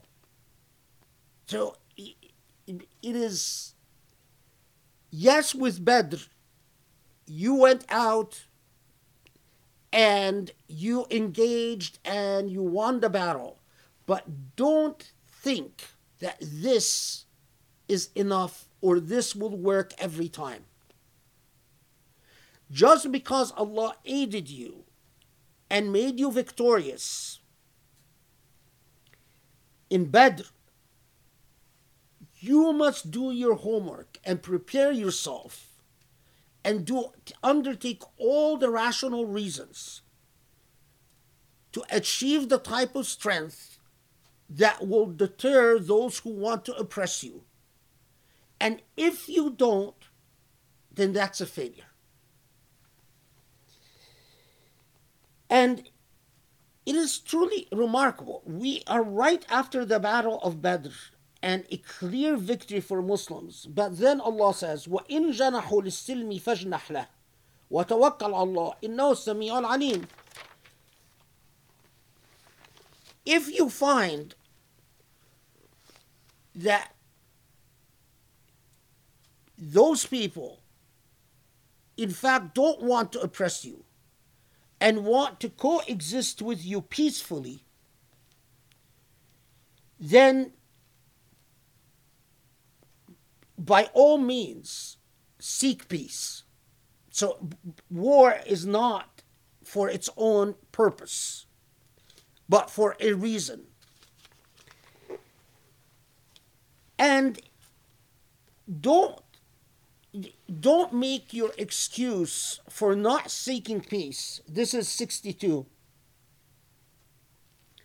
Your fear of being betrayed. Well, what if I make peace with them and then they betray me? فَإِنَّ حَسْبَكَ اللَّهُ. When it comes to, if you've done your homework, you've made yourself strong, you've undertaken all the rational causal reasons for strength, then you are strong enough to enter peace. If in fact that is, and then you can rely on Allah for the things that you cannot anticipate, whether people will ultimately betray you or so on. Okay.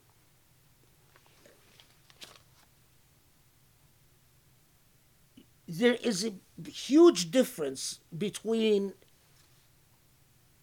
peace, making peace with someone, a peace out of strength, and between peace that is effectively surrendering to subjugation. Because this ayah was often exploited in a context where basically Muslims didn't want to fight for their rights, didn't want to defend the oppressed, didn't want to stand up for anything. And so they say, well, if they seek peace, then we must in fact seek peace. There's a huge difference between peace and surrendering to oppression and subjugation. Peace means that you must be strong enough to make peace. You make peace out of strength, not weakness. Then this remarkable ayah 63, وَأَلَّفَ بَيْنَ قُلُوبِهِمْ وَلَوْ أَنْفَقْتَ مَا فِي الْأَرْضِ جَمِيعًا مَا أَلَّفْتَ بَيْنَ قُلُوبِهِمْ وَلَكِنَّ اللَّهَ أَلَّفَ بَيْنَهُمْ إِنَّهُ عَزِيزٌ حَكِيمٌ. يا أيها النبي حسبك الله ومن اتبعك من المؤمنين. Okay. Then remember that the fact that you have this bond between you, ألفة القلب. ألفة القلب is when people unite over a common cause and act with care towards one another. That's ulfat qalb. And Allah points to something that is true in history, that even if you spent whatever wealth you have to achieve that type of unity, you wouldn't have achieved it. Note, I mean, it's a sad reality, but it's a reality that we must understand and we must think about. We all grow up in a world where we completely understand that if someone wages an attack against, let's say, Britain, we immediately know, innately know, that if you attack Britain, then you've attacked the United States, you've attacked France, you've attacked Germany, you've attacked the entire Europe, pretty much. Although, just a short while ago, in World War II, they were, they went through the trauma that we're all too familiar with. But that ulfa, a people with different religious faiths and that different languages, different histories, different cultural histories, social histories, come together and act we all at the same time know that you can't count on Muslim unity. We know that, in fact, you can attack one Muslim country and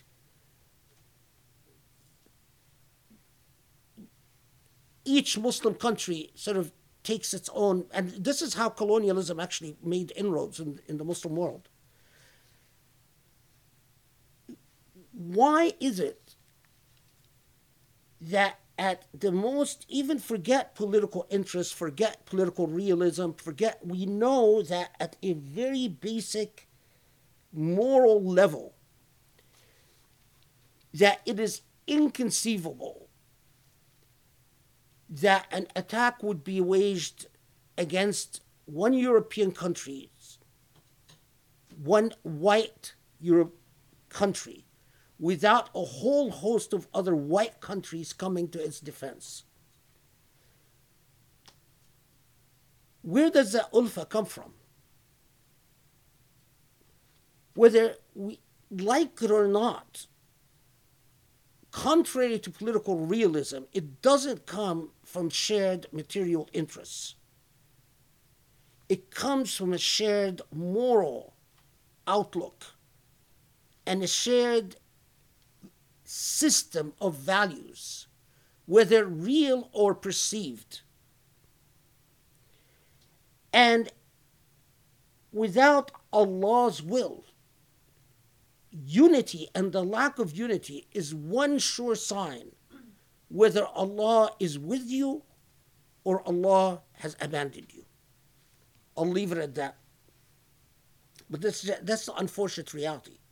Just that, as Allah reminds the Prophet ﷺ, no amount of money would have brought these Arabs together. As today, no amount of money will bring Arabs together because they've abandoned Islam and abandoned their shared values. And of course, Western values are not going to bring Arabs together, leave alone Muslims together. I mean, it's even that's even a harder goal. But for Muslims, the only source of shared values, common shared values, is the Quran. And how can you have shared values in the Quran if you don't understand the Quran? Okay.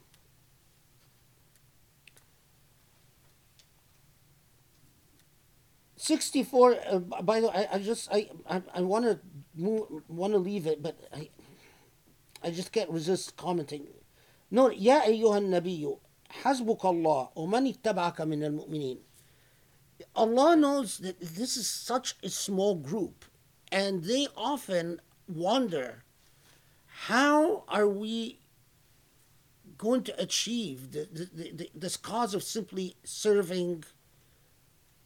And we're not even, and I believe at this point, all they knew is that they are serving God's cause, that they're committed to Islam, they're holding on to the rope of Islam. But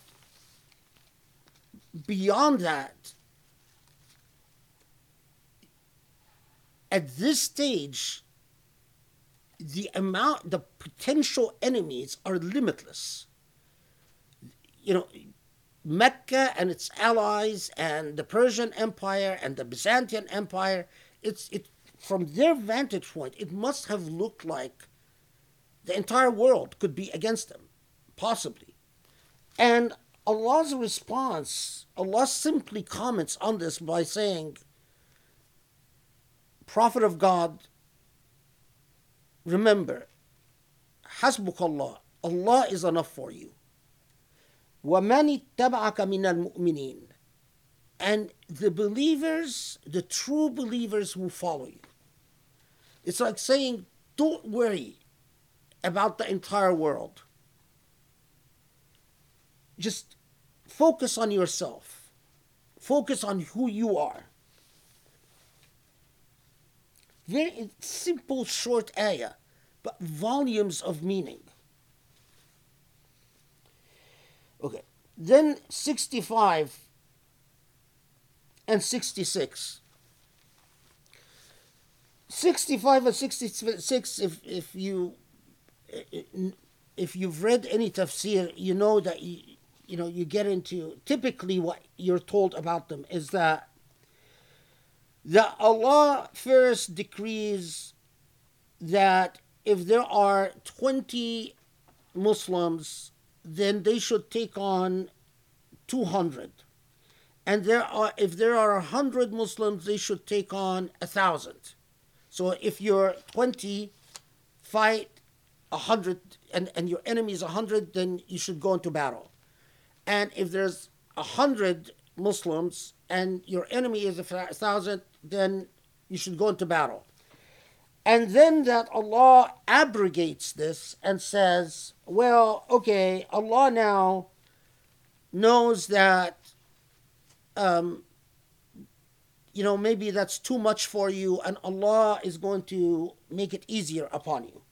So if there is 100 of you, they take on 200, not 1,000. And if there's 1,000 of you, they take on 2,000.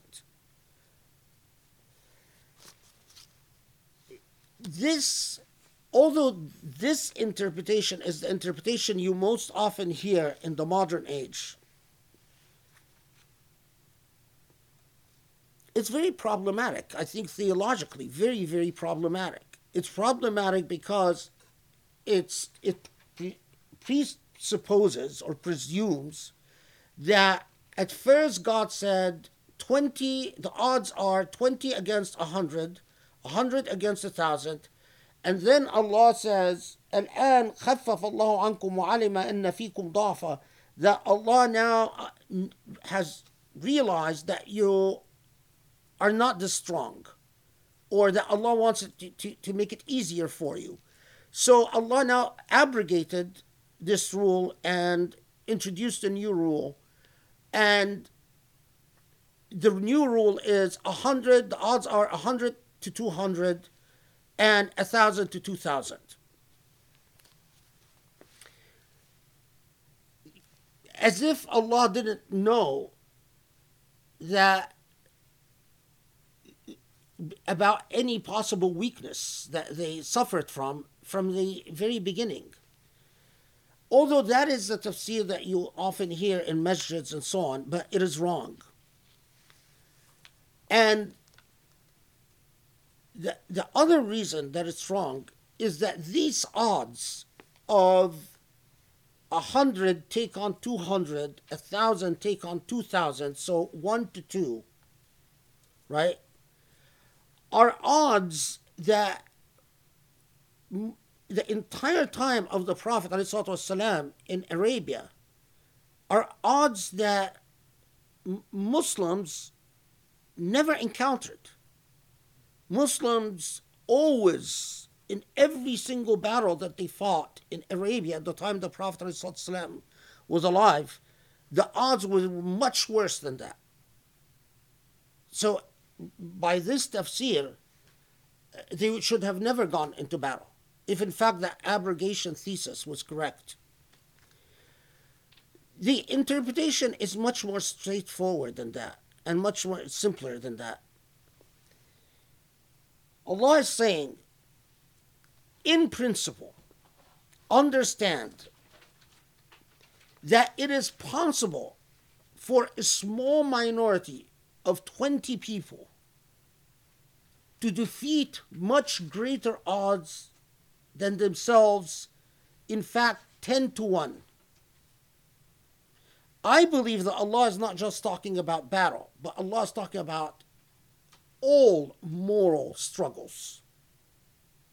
That although the odds could be extremely not in your favor, your iman and Allah with you, and if you have your act together, you can overcome much greater odds than yourself. The entire ikhtilaf, the entire disagreement in tafsir is about al-an, this word, this expression, al-an, خفف الله عنكم. That, does it mean now Allah has changed the rule, abrogated the old rule, introduced a new one? Or does it mean simply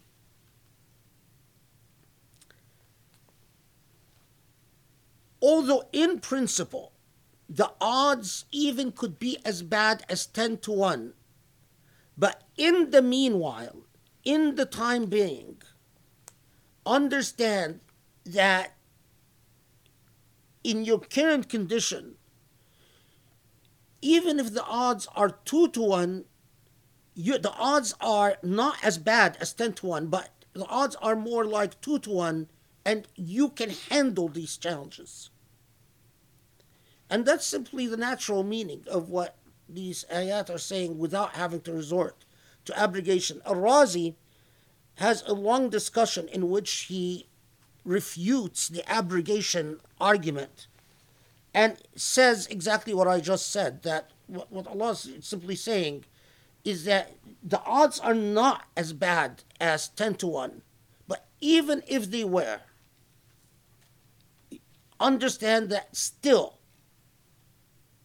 with true faith and reliance on Allah and with Allah's aid, you can still achieve your objectives and your purposes. Okay. Then we get to 67, which is another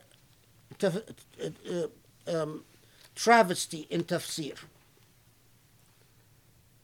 Okay. Notice, ما كان لنبي أن يكون له أسرى حتى يثخن في الأرض تريدون عرض الدنيا والله يريد الآخرة والله عزيز حكيم لولا كتاب من الله سبق لمسكم فيما أخذتم عذاب عظيم فكلوا مما غنمتم حلالا طيبا واتقوا الله إن الله غفور رحيم. This is from 67 to 69. And actually, let's add to let's take just to 69. All right. So what it's saying,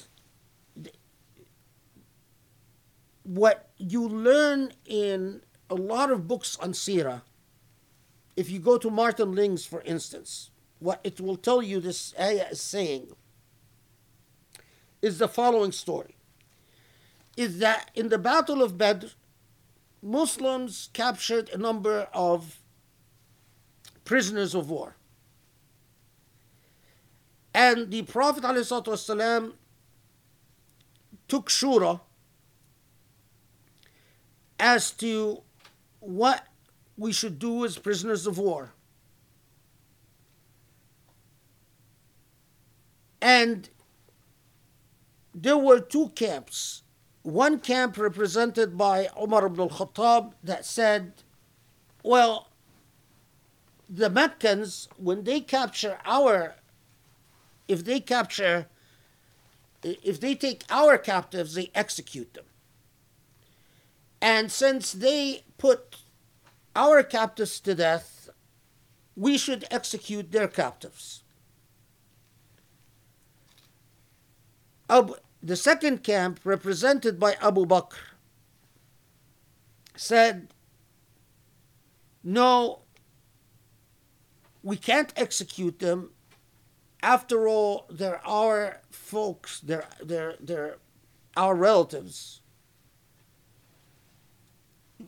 We should take ransom. So basically that was the old system where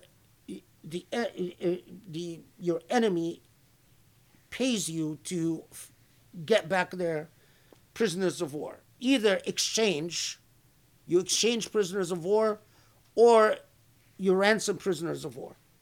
But in most cases,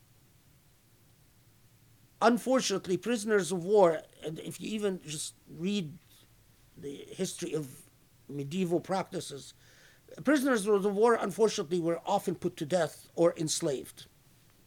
Quite often, that was what happened with them. Anyway, so then the Prophet ﷺ ultimately goes with the opinion of Abu Bakr and his camp of ransoming the prisoners of war and not executing them.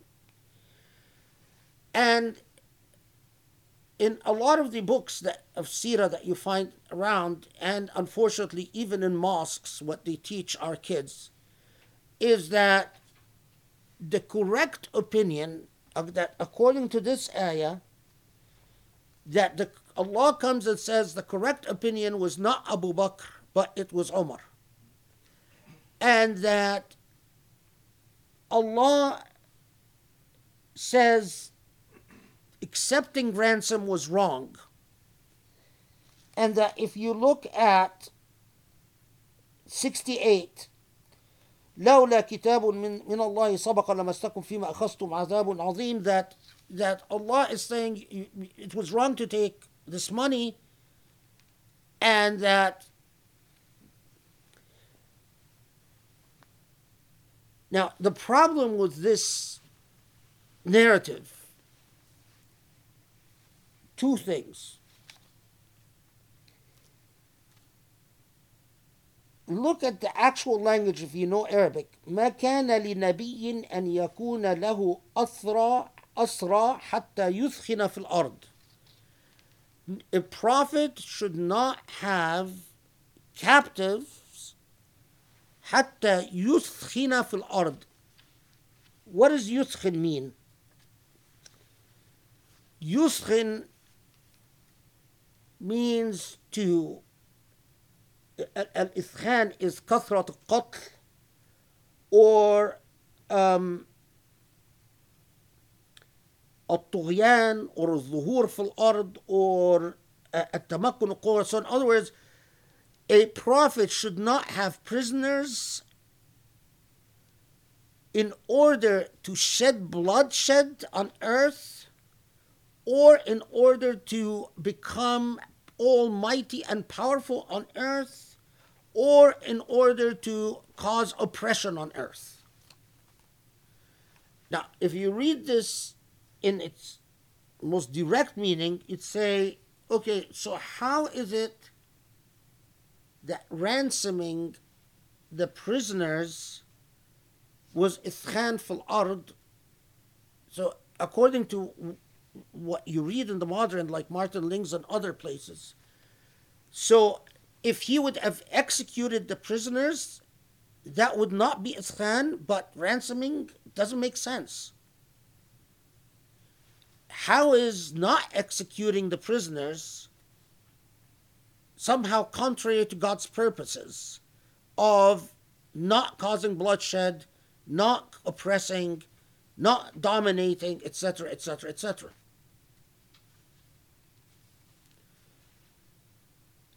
Do you guys follow what I'm saying? So you go back and you need to study the matter, because there's something very odd about a lot of these narratives, right? They tell you that when he went with the opinion of Abu Bakr of ransoming, that somehow that God came and said, no, you shouldn't have accepted ransom. You should have gone with the execution option. And but at the same time, God says you shouldn't have prisoners of war to be high and mighty on earth or to cause bloodshed on earth, which doesn't jive. The other thing is there are hadiths among the prisoners of war was a very important figure in Islamic history. And that figure was Al-Abbas, the Prophet's uncle. And in fact, we have a narrative that when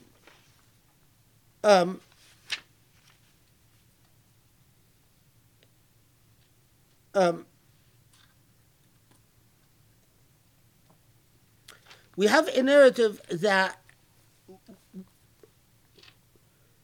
that when Umar ibn al-Khattab says, execute the prisoners,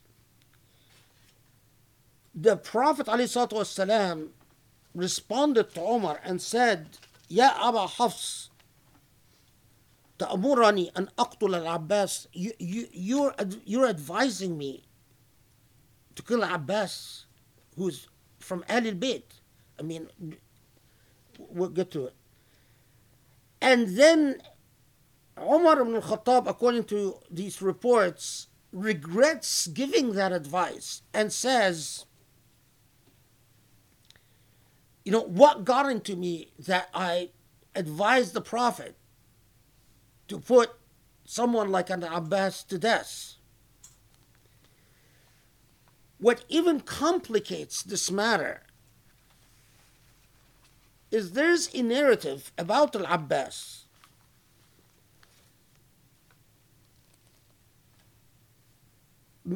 a number of these prisoners of war,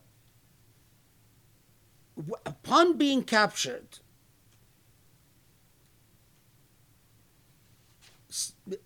some of them claimed that they were Muslim. Among those who said that I am actually Muslim is Al-Abbas himself, the Prophet's uncle. And according to a number of reports, that he says, Inni kuntu muslima, that I was a Muslim in the battle of Badr when I was captured. And the Prophet ﷺ says, Allahu a'lamu bi Islamic. Only Allah knows, what is in your heart. فإن تكن إن يكن ما تقول فالله يجزيك. If it is in fact that you are a Muslim, then Allah will reward you. However, he tells him, فَفْدِي نَفْسَكَ. But however, I have to go by the outside appearance. I don't, what is in your heart is between you and your God. But I have to rely on outside appearances. And the Prophet ﷺ tells Al-Abbas to ransom himself, ransom two nieces, and ransom a man called Utbah bin Amr, who was a mawla of Abbas, an ally of Al-Abbas, and a dependent on Al-Abbas. The two nieces, sons of his brother, and they're nieces, right? Called nieces? Huh? Nephew. Nephew, yeah. Nawfal ibn al-Harith and Uqayl ibn Abi Talib. So anyway, so Nawfal and Uqayl and Utbah bin Amr are all people that Ibn al-Abbas ransoms and they're released. So according to this narrative that people are taught, then Ibn al-Abbas should have been executed. And we have an entire problem, and I'll show you that there's also a problem with the text itself in a second. Because, look at 71, or 70 and 71. يا أيها النبي قل لمن في أيديكم من الأسرى إن يعلم الله في قلوبكم خيرا يؤتكم خيرا مما أخذ منكم ويغفر لكم والله غفور رحيم وإن يريدوا خيانتك فقد خانوا الله من قبل فأمكن منهم والله عليم حكيم. So 70 and 71 says, tell the prisoners, if Allah knows that you are well-intentioned, Allah will compensate you for the money you spent ransoming yourself.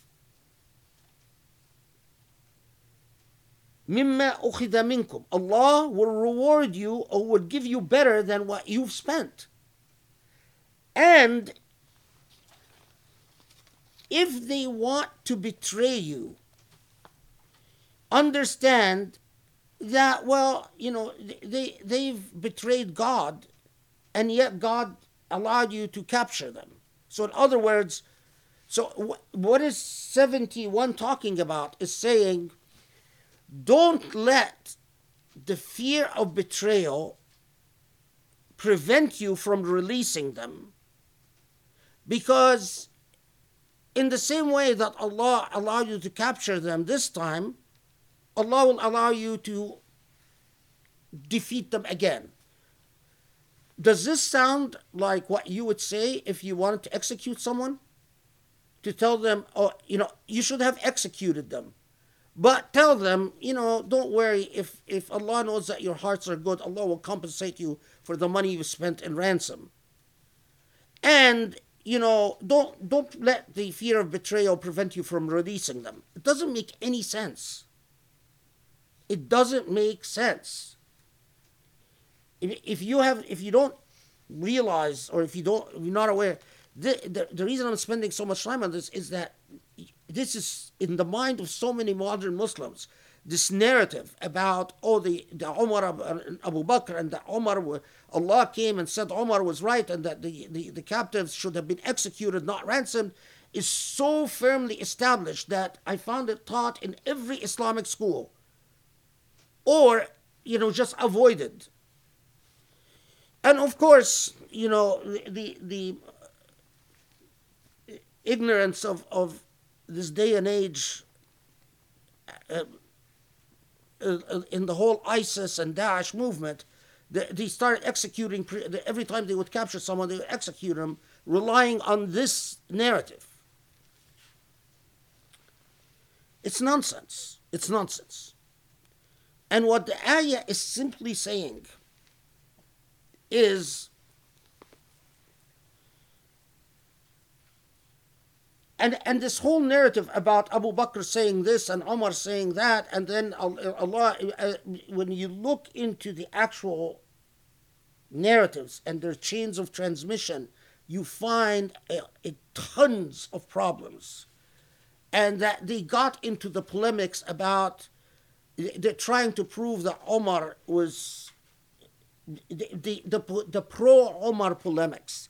The polemics, pro-Umar, meaning the polemics that try to defend Umar against criticisms of the early Shia polemics against Umar, and the invention of pro-Umar traditions to try to defend him. And then you find the transit plagued by this whole thing.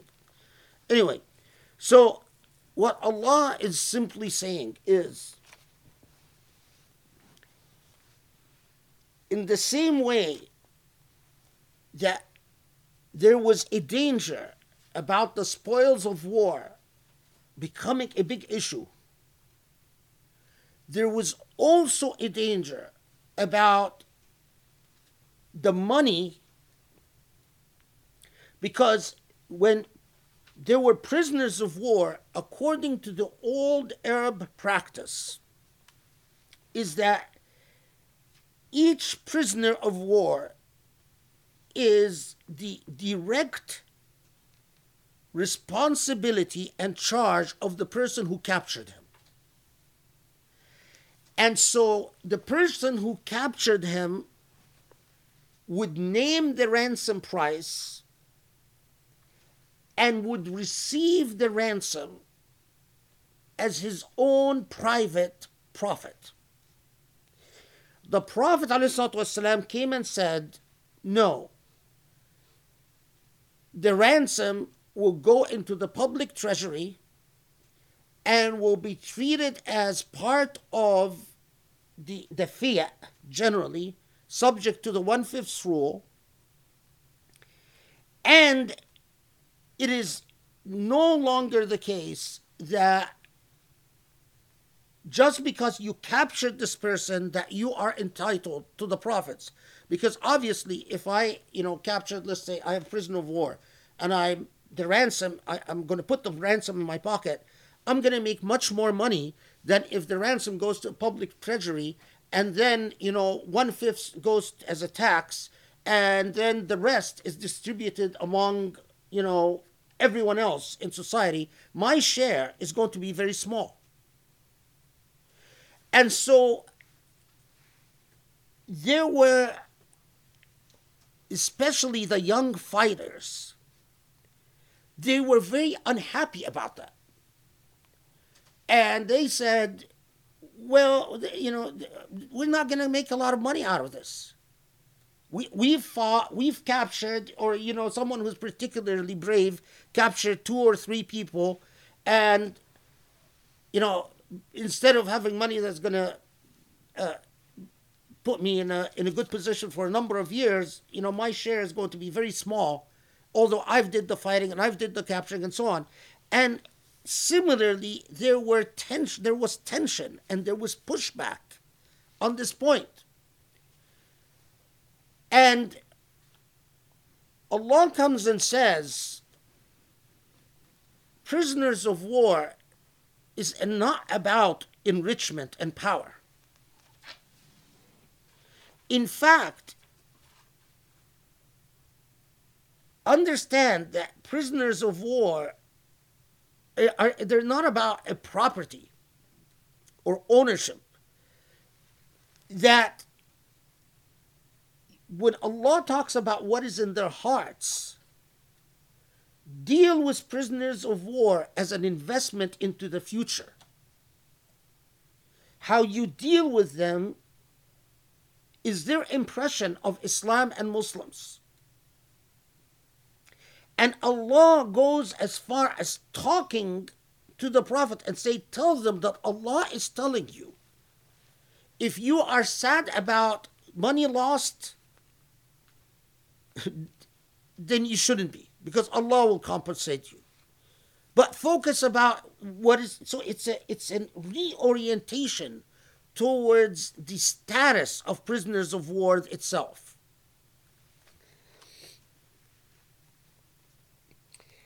And وَإِنْ يُرِيدُ خِيَانَتَكَ, this is in direct response to those who said, don't release them, don't allow them to be ransomed, because if you ransom them, or if you allow them to ransom themselves, they'll just go back, and they'll join the Meccan army and fight against us again. And Allah responds to this and says, don't worry about that.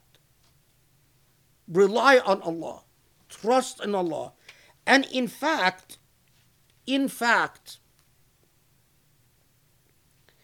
there were individuals who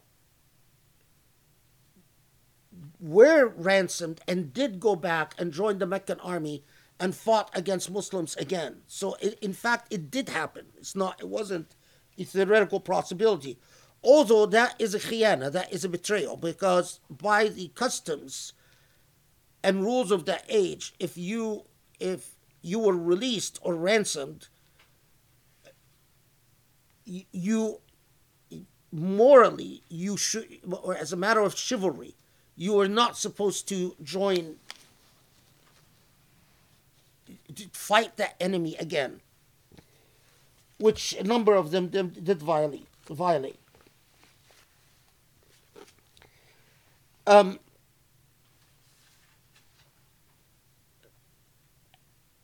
Further, notice there is another narrative. This is just as I don't know if it's a sidebar, but I don't know if you guys have read the Surah or any Surah book, you would have encountered an incident where after the Battle of Badr, the Prophet ﷺ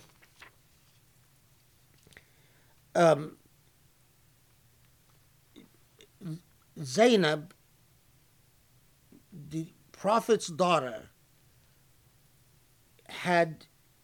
was married to a non-believer at that time, and she herself was living in Mecca with her husband. This is the Prophet's daughter from Khadija, and the famous story when among when the ransom money is being paid, she sends a necklace the Prophet recognized as Khadija's. And when he sees this necklace, the minute he sees his necklace, his face changes, and everyone notices that he became very sad. Basically, in the memory of the necklace reminded the Prophet ﷺ of Khadija. And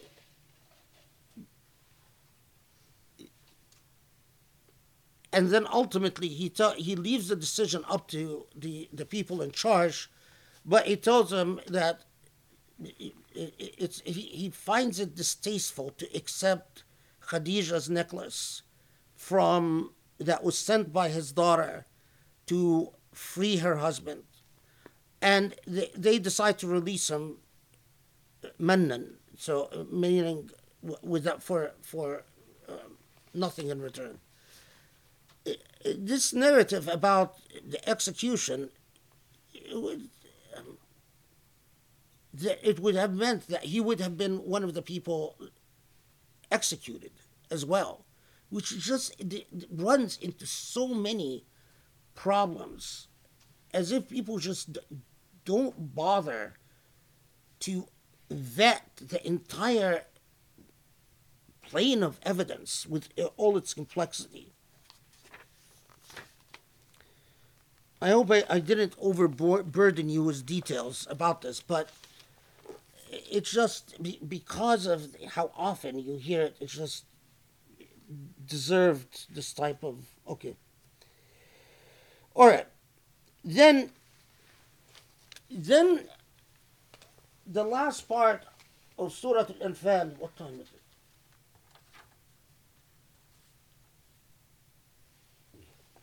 The last part of Surah Al-Anfal moves on to deal with another moral problem that deserves careful attention. There were a group of people that had converted to Islam. Some of them wanted to migrate and join the Prophet in Medina, but were forcibly prevented from doing so. But there were others that had converted, and the reason they did not migrate was because of the sacrifice involved.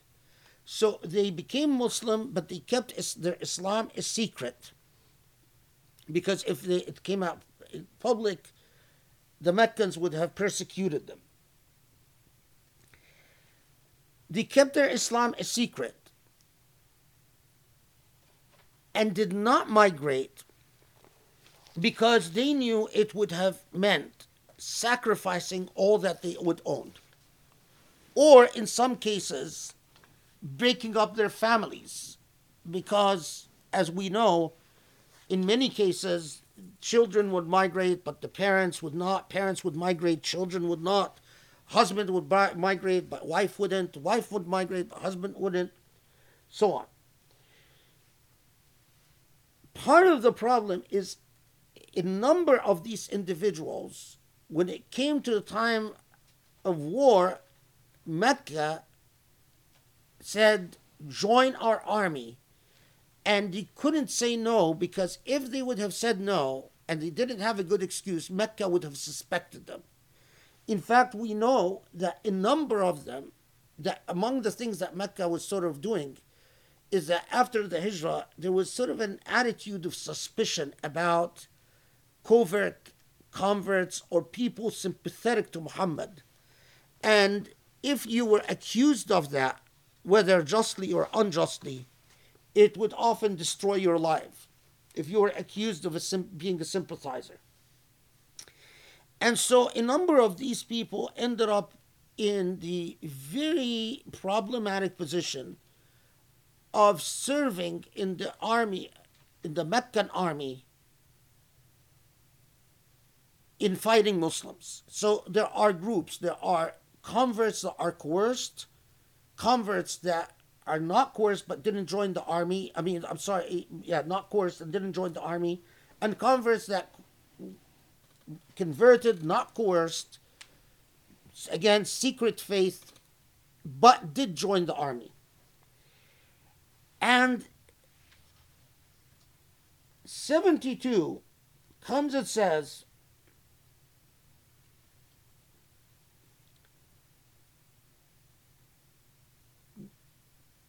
now understand these social principles of social ethics. As to those who became Muslim but did not do the hijrah, so they did not join your polity. They're Muslim, but they belong to a different polity. You and them are not awliya. Awliya means you are not one allies. It was the first clear statement that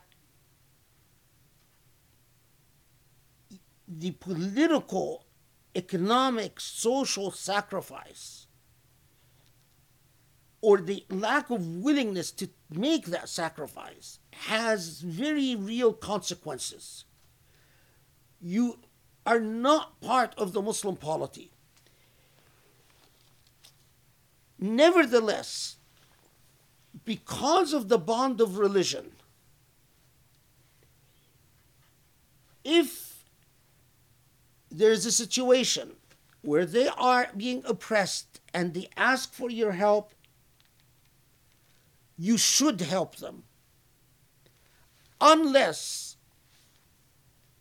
you are prevented from helping them by a treaty that you have with a particular group of people.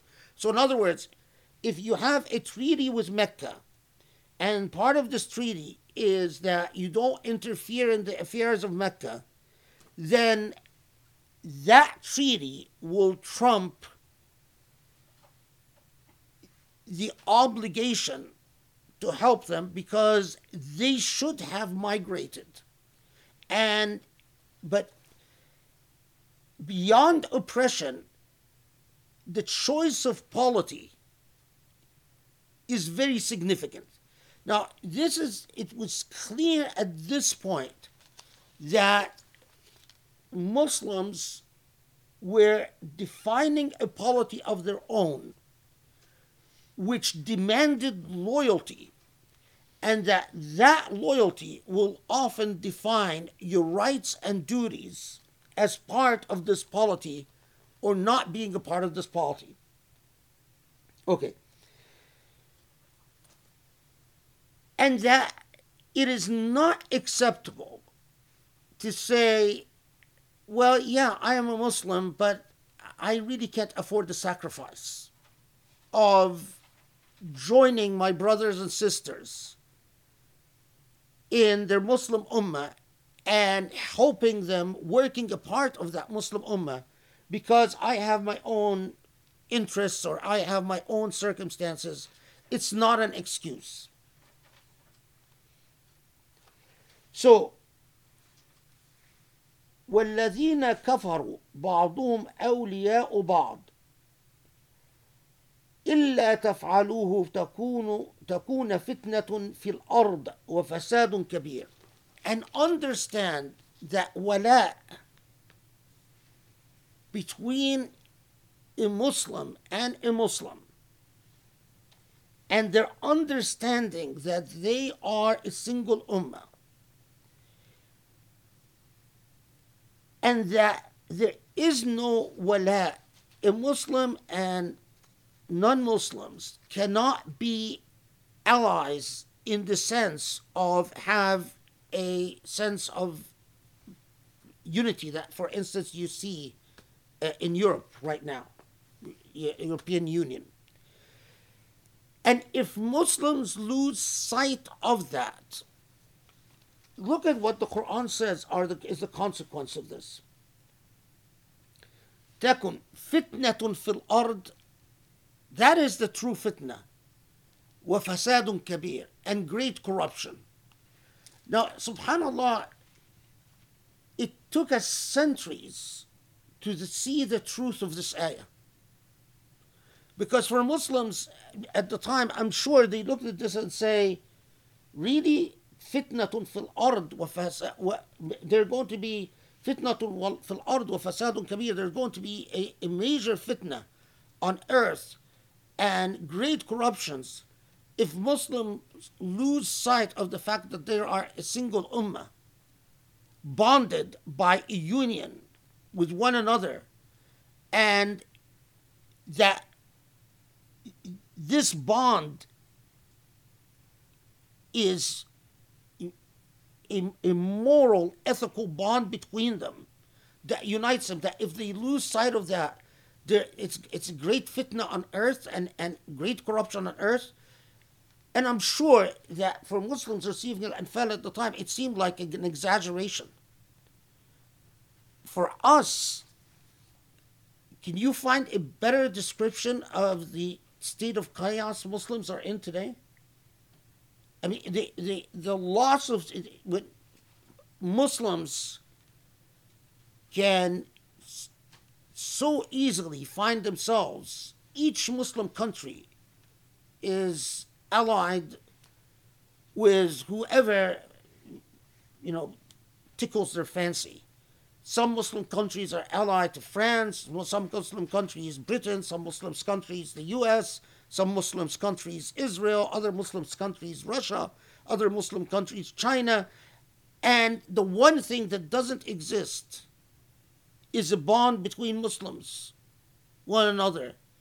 And precisely that description, fitna and fasad fil ard, is the most fitting description of it.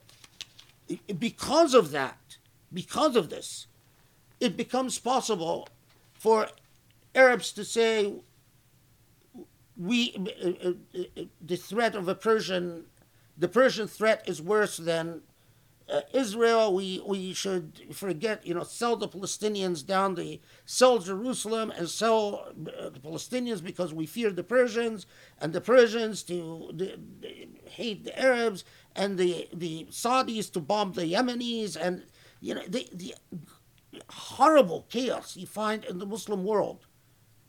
Allah warned us that this is precisely the type of moral decay where you no longer recognize what bonds you, what types of values bond you to one another, will occur. Then Allah says, وَالَّذِينَ آمَنُوا وَهَاجَرُوا وَجَاهَدُوا فِي سَبِيلِ اللَّهِ وَالَّذِينَ آووا وَنَصَرُوا أُولَٰئِكَ هُمُ الْمُؤْمِنُونَ حَقًّا لهم مغفرة ورزق كريم والذين آمنوا من بعد ما وهاجروا وجاهدوا معكم فأولئك منكم وأولو الأرحام بعضهم أولى ببعض في كتاب الله إن الله بكل شيء عليم. So 75, this is 74 and 75. So the bond is between those who believe and take action consistent with their belief. Those who believe and do the hijrah and stand with one another, wajahadu, in jihad, and support one another, they are awliya ba'd. There is a firm bond between them. Now, notice at 75, it says, those who believe and migrate and do jihad, فَأُولَٰئِكَ مِنْكُمْ. This, all of you are one. But then it says, وَأُولُو الْأَرْحَامِ بَعْضُهُمْ أَوْلَى بِبَعْضٍ فِي كِتَابِ اللَّهِ. Now, this has given Quranic commentators a lot of pause. Let's take the range of opinions first. Okay. So one of the things that happened is that when the Muslims migrated to Medina, the Muhajirun and the Ansar, the Prophet created a system of mu'akha between a Muhajir and an Ansari. So the Prophet would say, you are the brother of you Muhajir, or you Ansari are the brother of this Muhajir. So you two will treat one another as if brothers. Or you such and such, you're the sister, this is the sister of this woman. So the bond went between men and women. And it was a system of, as now that this has been declared your brother or your sister, you became responsible for their welfare. So it became your responsibility to help them, to look after them, to check on them, to visit them, to integrate them into society. So it was a brilliant way of integrating refugees and natives. But the mu'akha went a step further in that a lot of the Ansaris said, you are such a brother or sister to me that not only will I treat you as if a brother or sister, but you should inherit me like a brother or sister. So they would will and decree, in some reports it's will and decree, other reports that it was part of the law or that of Medina, that, okay, if I die, you inherit me. If you die, I inherit you. And many commentators said what 75 did is that it says there's a moral and political and ethical bond between you, but inheritance should be according to blood, not according to who you consider to be your brother. So many argued that this ayah abrogated the law of inheritance between those who were decreed brothers and sisters in fraternity or sorority.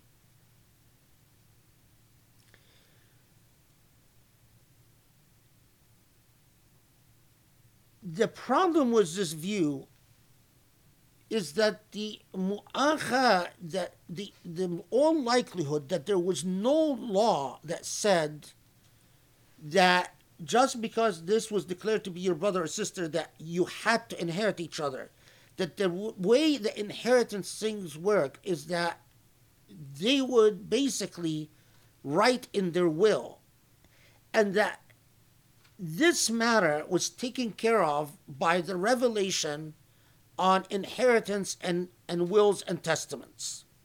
So in other words, and so that this seems to be a very indirect way of addressing an inheritance problem when we have clearly phrased inheritance revelation. So to say وَأُولُو الْأَرْحَامِ بَعْضُهُمْ أَوْلَى بِبَعْضٍ فِي كِتَابِ اللَّهِ is to say, and blood relations should look out for each other. That's all it's saying. And it seems to be a very roundabout way to abrogate a legal institution or legal practices, if you will, which gave birth to the second perspective. The second perspective basically said that all this ayah is saying is you should strenuously, actively work to recognize the moral and ethical bond between those who believe and act on this belief. Those who do the hijrah, join and make the commitment to jihad in the sense of struggle, they become, you and them become one and the same. You become allies. The bond between you is firm and unbreakable. But remember that this in no way replaces or otherwise take away from or deprecate the duties and obligations that exist because of blood obligations. So in other words, some of you will be tempted, because Allah knows us very well, some of you will be tempted to say, well, my real brothers are my brother in Islam and I don't care a hoot about my blood brother. And Allah is saying, well, if that's the way you think, no, that's wrong. Your blood brother continues to matter in the same way that your Islam brother continues to matter. So one doesn't replace the other. I'm just curious to see what Muhammad Asad did with this.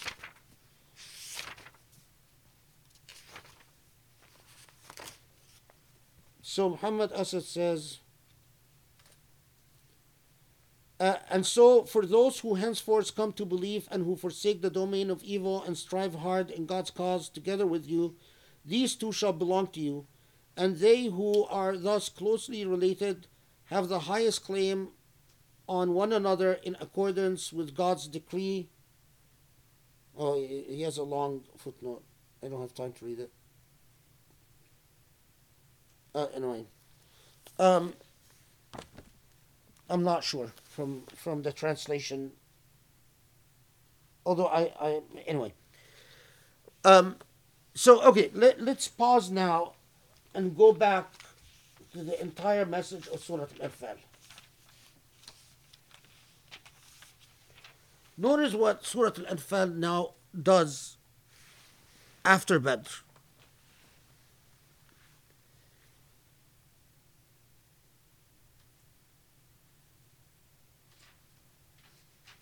In many ways, it's an antidote to arrogance and hubris. It comes in and says, no, it is not about a victory. It is not about prestige. It is not about your reputation in the neighborhood. It is about understanding that it is all about your relationship to Allah. Whatever success you've achieved, it is with Allah's aid and through Allah's power. Your attitude towards this victory should be gratitude and reflection within. Reflection to make sure that your motives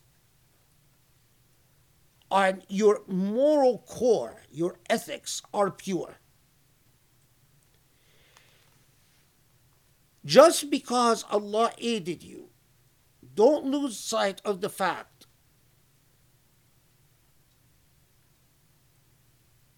that if you allow the ego to creep in, if you allow arrogance to creep in, if you allow greed to creep in, if you start thinking that this is your achievement,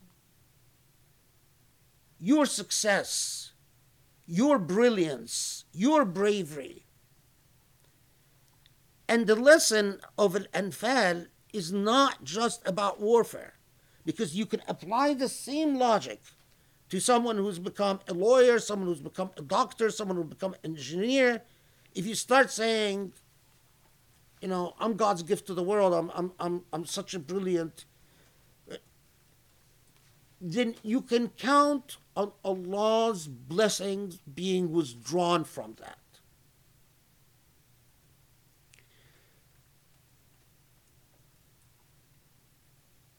And when that happens, you can count on moral decay. And the sign of moral decay is the lack of furqan, the lack of ability to discern. Things become confused and obfuscated and cloudy in your conscience and your mind. You're no longer sure about what is beautiful and what is ugly. You could do what is truly ugly and think it's beautiful. Or you could encounter the beautiful and not recognize it as beautiful.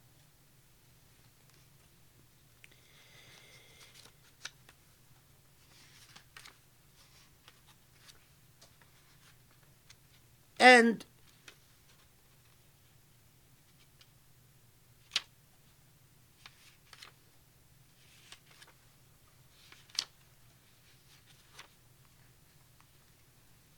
now, if you are anchored in this and you struggle against the self, you will realize that it is not just that the blessing is in a battle fought and a battle won, but the blessing is in the construction, the anatomy of your community itself. If you are united, if you put as a priority your value system, your sense of ethical values, and understand that a commitment to God will often require you, because God comes between a person and their impulses and their desires, will often require you to make serious sacrifices. Then Allah is with you, and Allah will prevent, or Allah will help you avoid the fitna that ultimately causes moral decay and moral collapse. And then Surah Al-Anfal makes clear that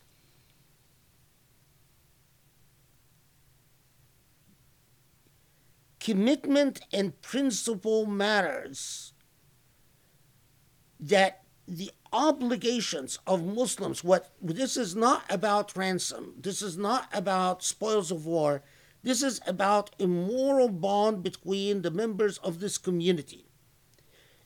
Members of community who have invested serious sacrifices in hijrah and jihad out of principle. And that if Muslims lose sight of the fact that this is about being a people with a principled message, that again, Allah warns of you will confront a state of decay. The blessing of Allah in which you are all able to unite and come together as a single ummah evaporates.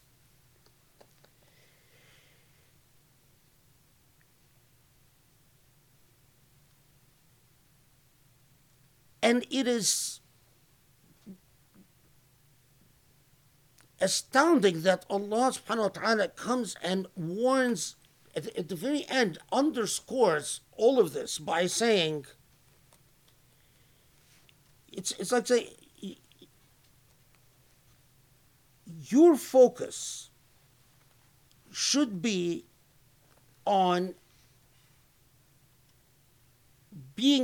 it's like being invested in each other's well-being, caring for one another because of what unites you, not looking to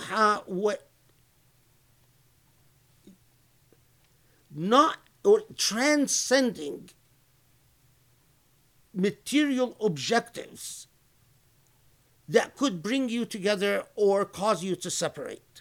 So at the very end, it comes and says, it's not the fiat, it's not the ransoms, it's not the money, it is the principle of sacrifice and commitment that defines your brotherhood and your sisterhood. It's like saying, be committed to those you sacrifice and they sacrifice, and be committed to those who sacrifice. And again, Allah warns us of the consequences of losing sight of that. So being a people who, instead of defining our relationships in terms of who is the most giving Muslim, the most sacrificing Muslim, our value system, our sense of worth or lack of worth, replacing it with, social status, class status, racial status, that is the true moral decay and moral failure.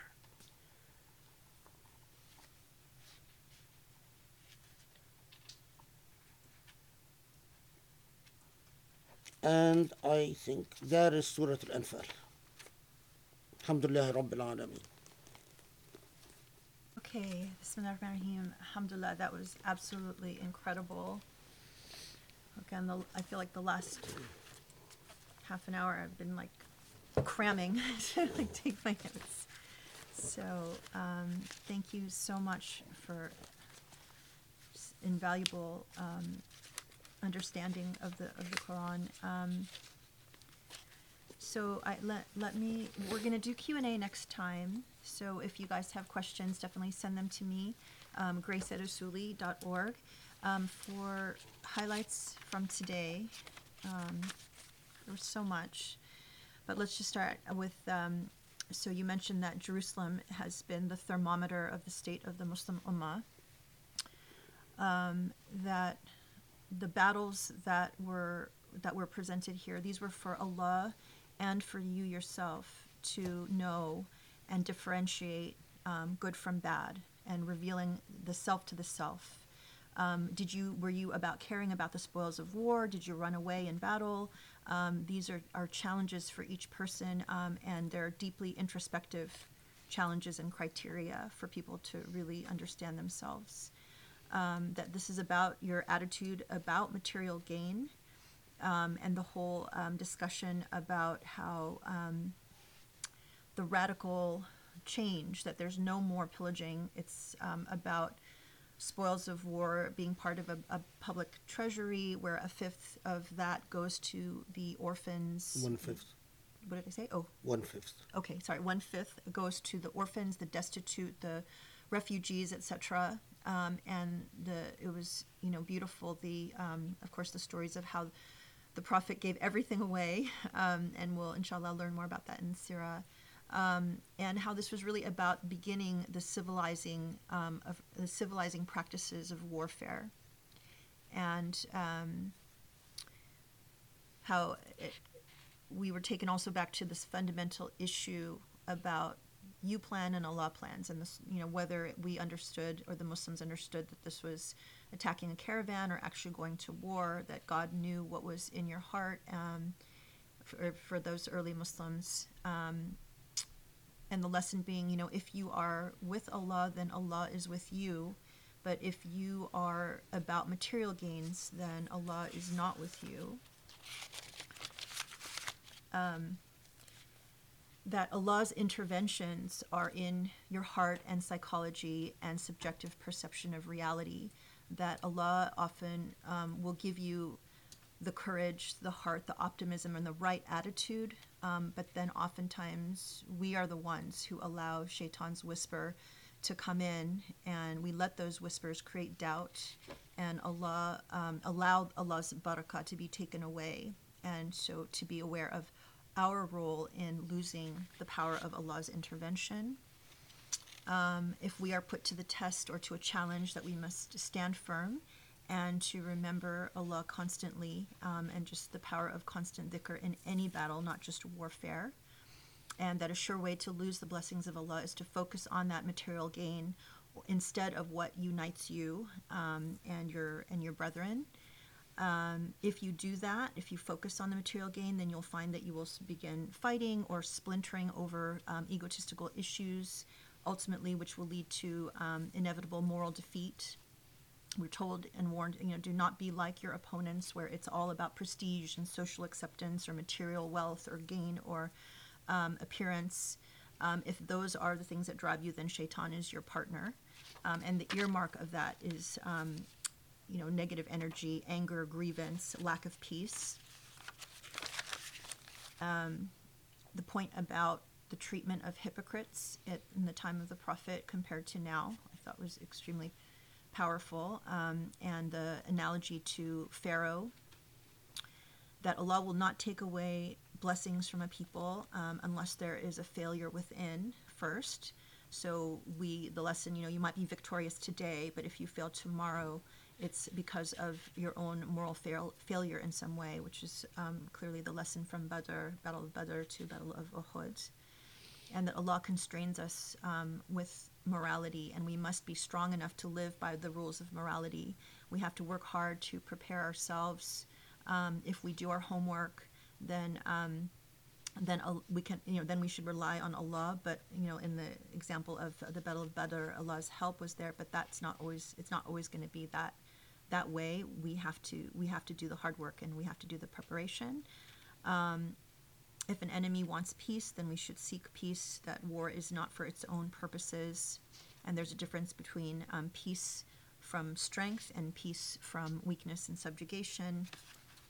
The point about unity, and that you made, that the sign that Allah is with you or not is your unity, and the point that obviously today no amount of money would bring Muslims together, and that we have to come together on common shared values. Our common shared value must be the Quran, and how can you do that if you don't understand the Quran? And the very beautiful verse 64, Allah knows that you are a small group, but Allah is enough for you. So in principle, it's possible for a small group to defeat all moral struggles despite all odds. As long as you have your iman, your faith, and Allah is with you, you can defeat anything. And then the whole discussion about the treatment of prisoners of war, and the point being that prisoners of war are not about enrichment or power or property or ownership or material gain, and that this reoriented the whole status of prisoners of war, and the point that this is really an investment in the future and their impression. And it's lovely that's, really like you see the example of them being treated with dignity and humanity. And then I think from there, that's where my notes stopped, and then the powerful summary to the end. So, Very good. alhamdulillah, alhamdulillah. This was so amazing, of course, together with the whole session last time. I'm looking forward to coming together again. Is today Tuesday? Okay. On Saturday, inshallah, where we can cover all of this again and get into the questions and answers. So thank you so much for being with us. I hope you guys enjoy the rest of the week. Great way to start the new year, alhamdulillah, with this surah. Inshallah, we will see you on Saturday. Take care. Stay Assalamu healthy. alaikum. Stay well. Assalamu alaikum.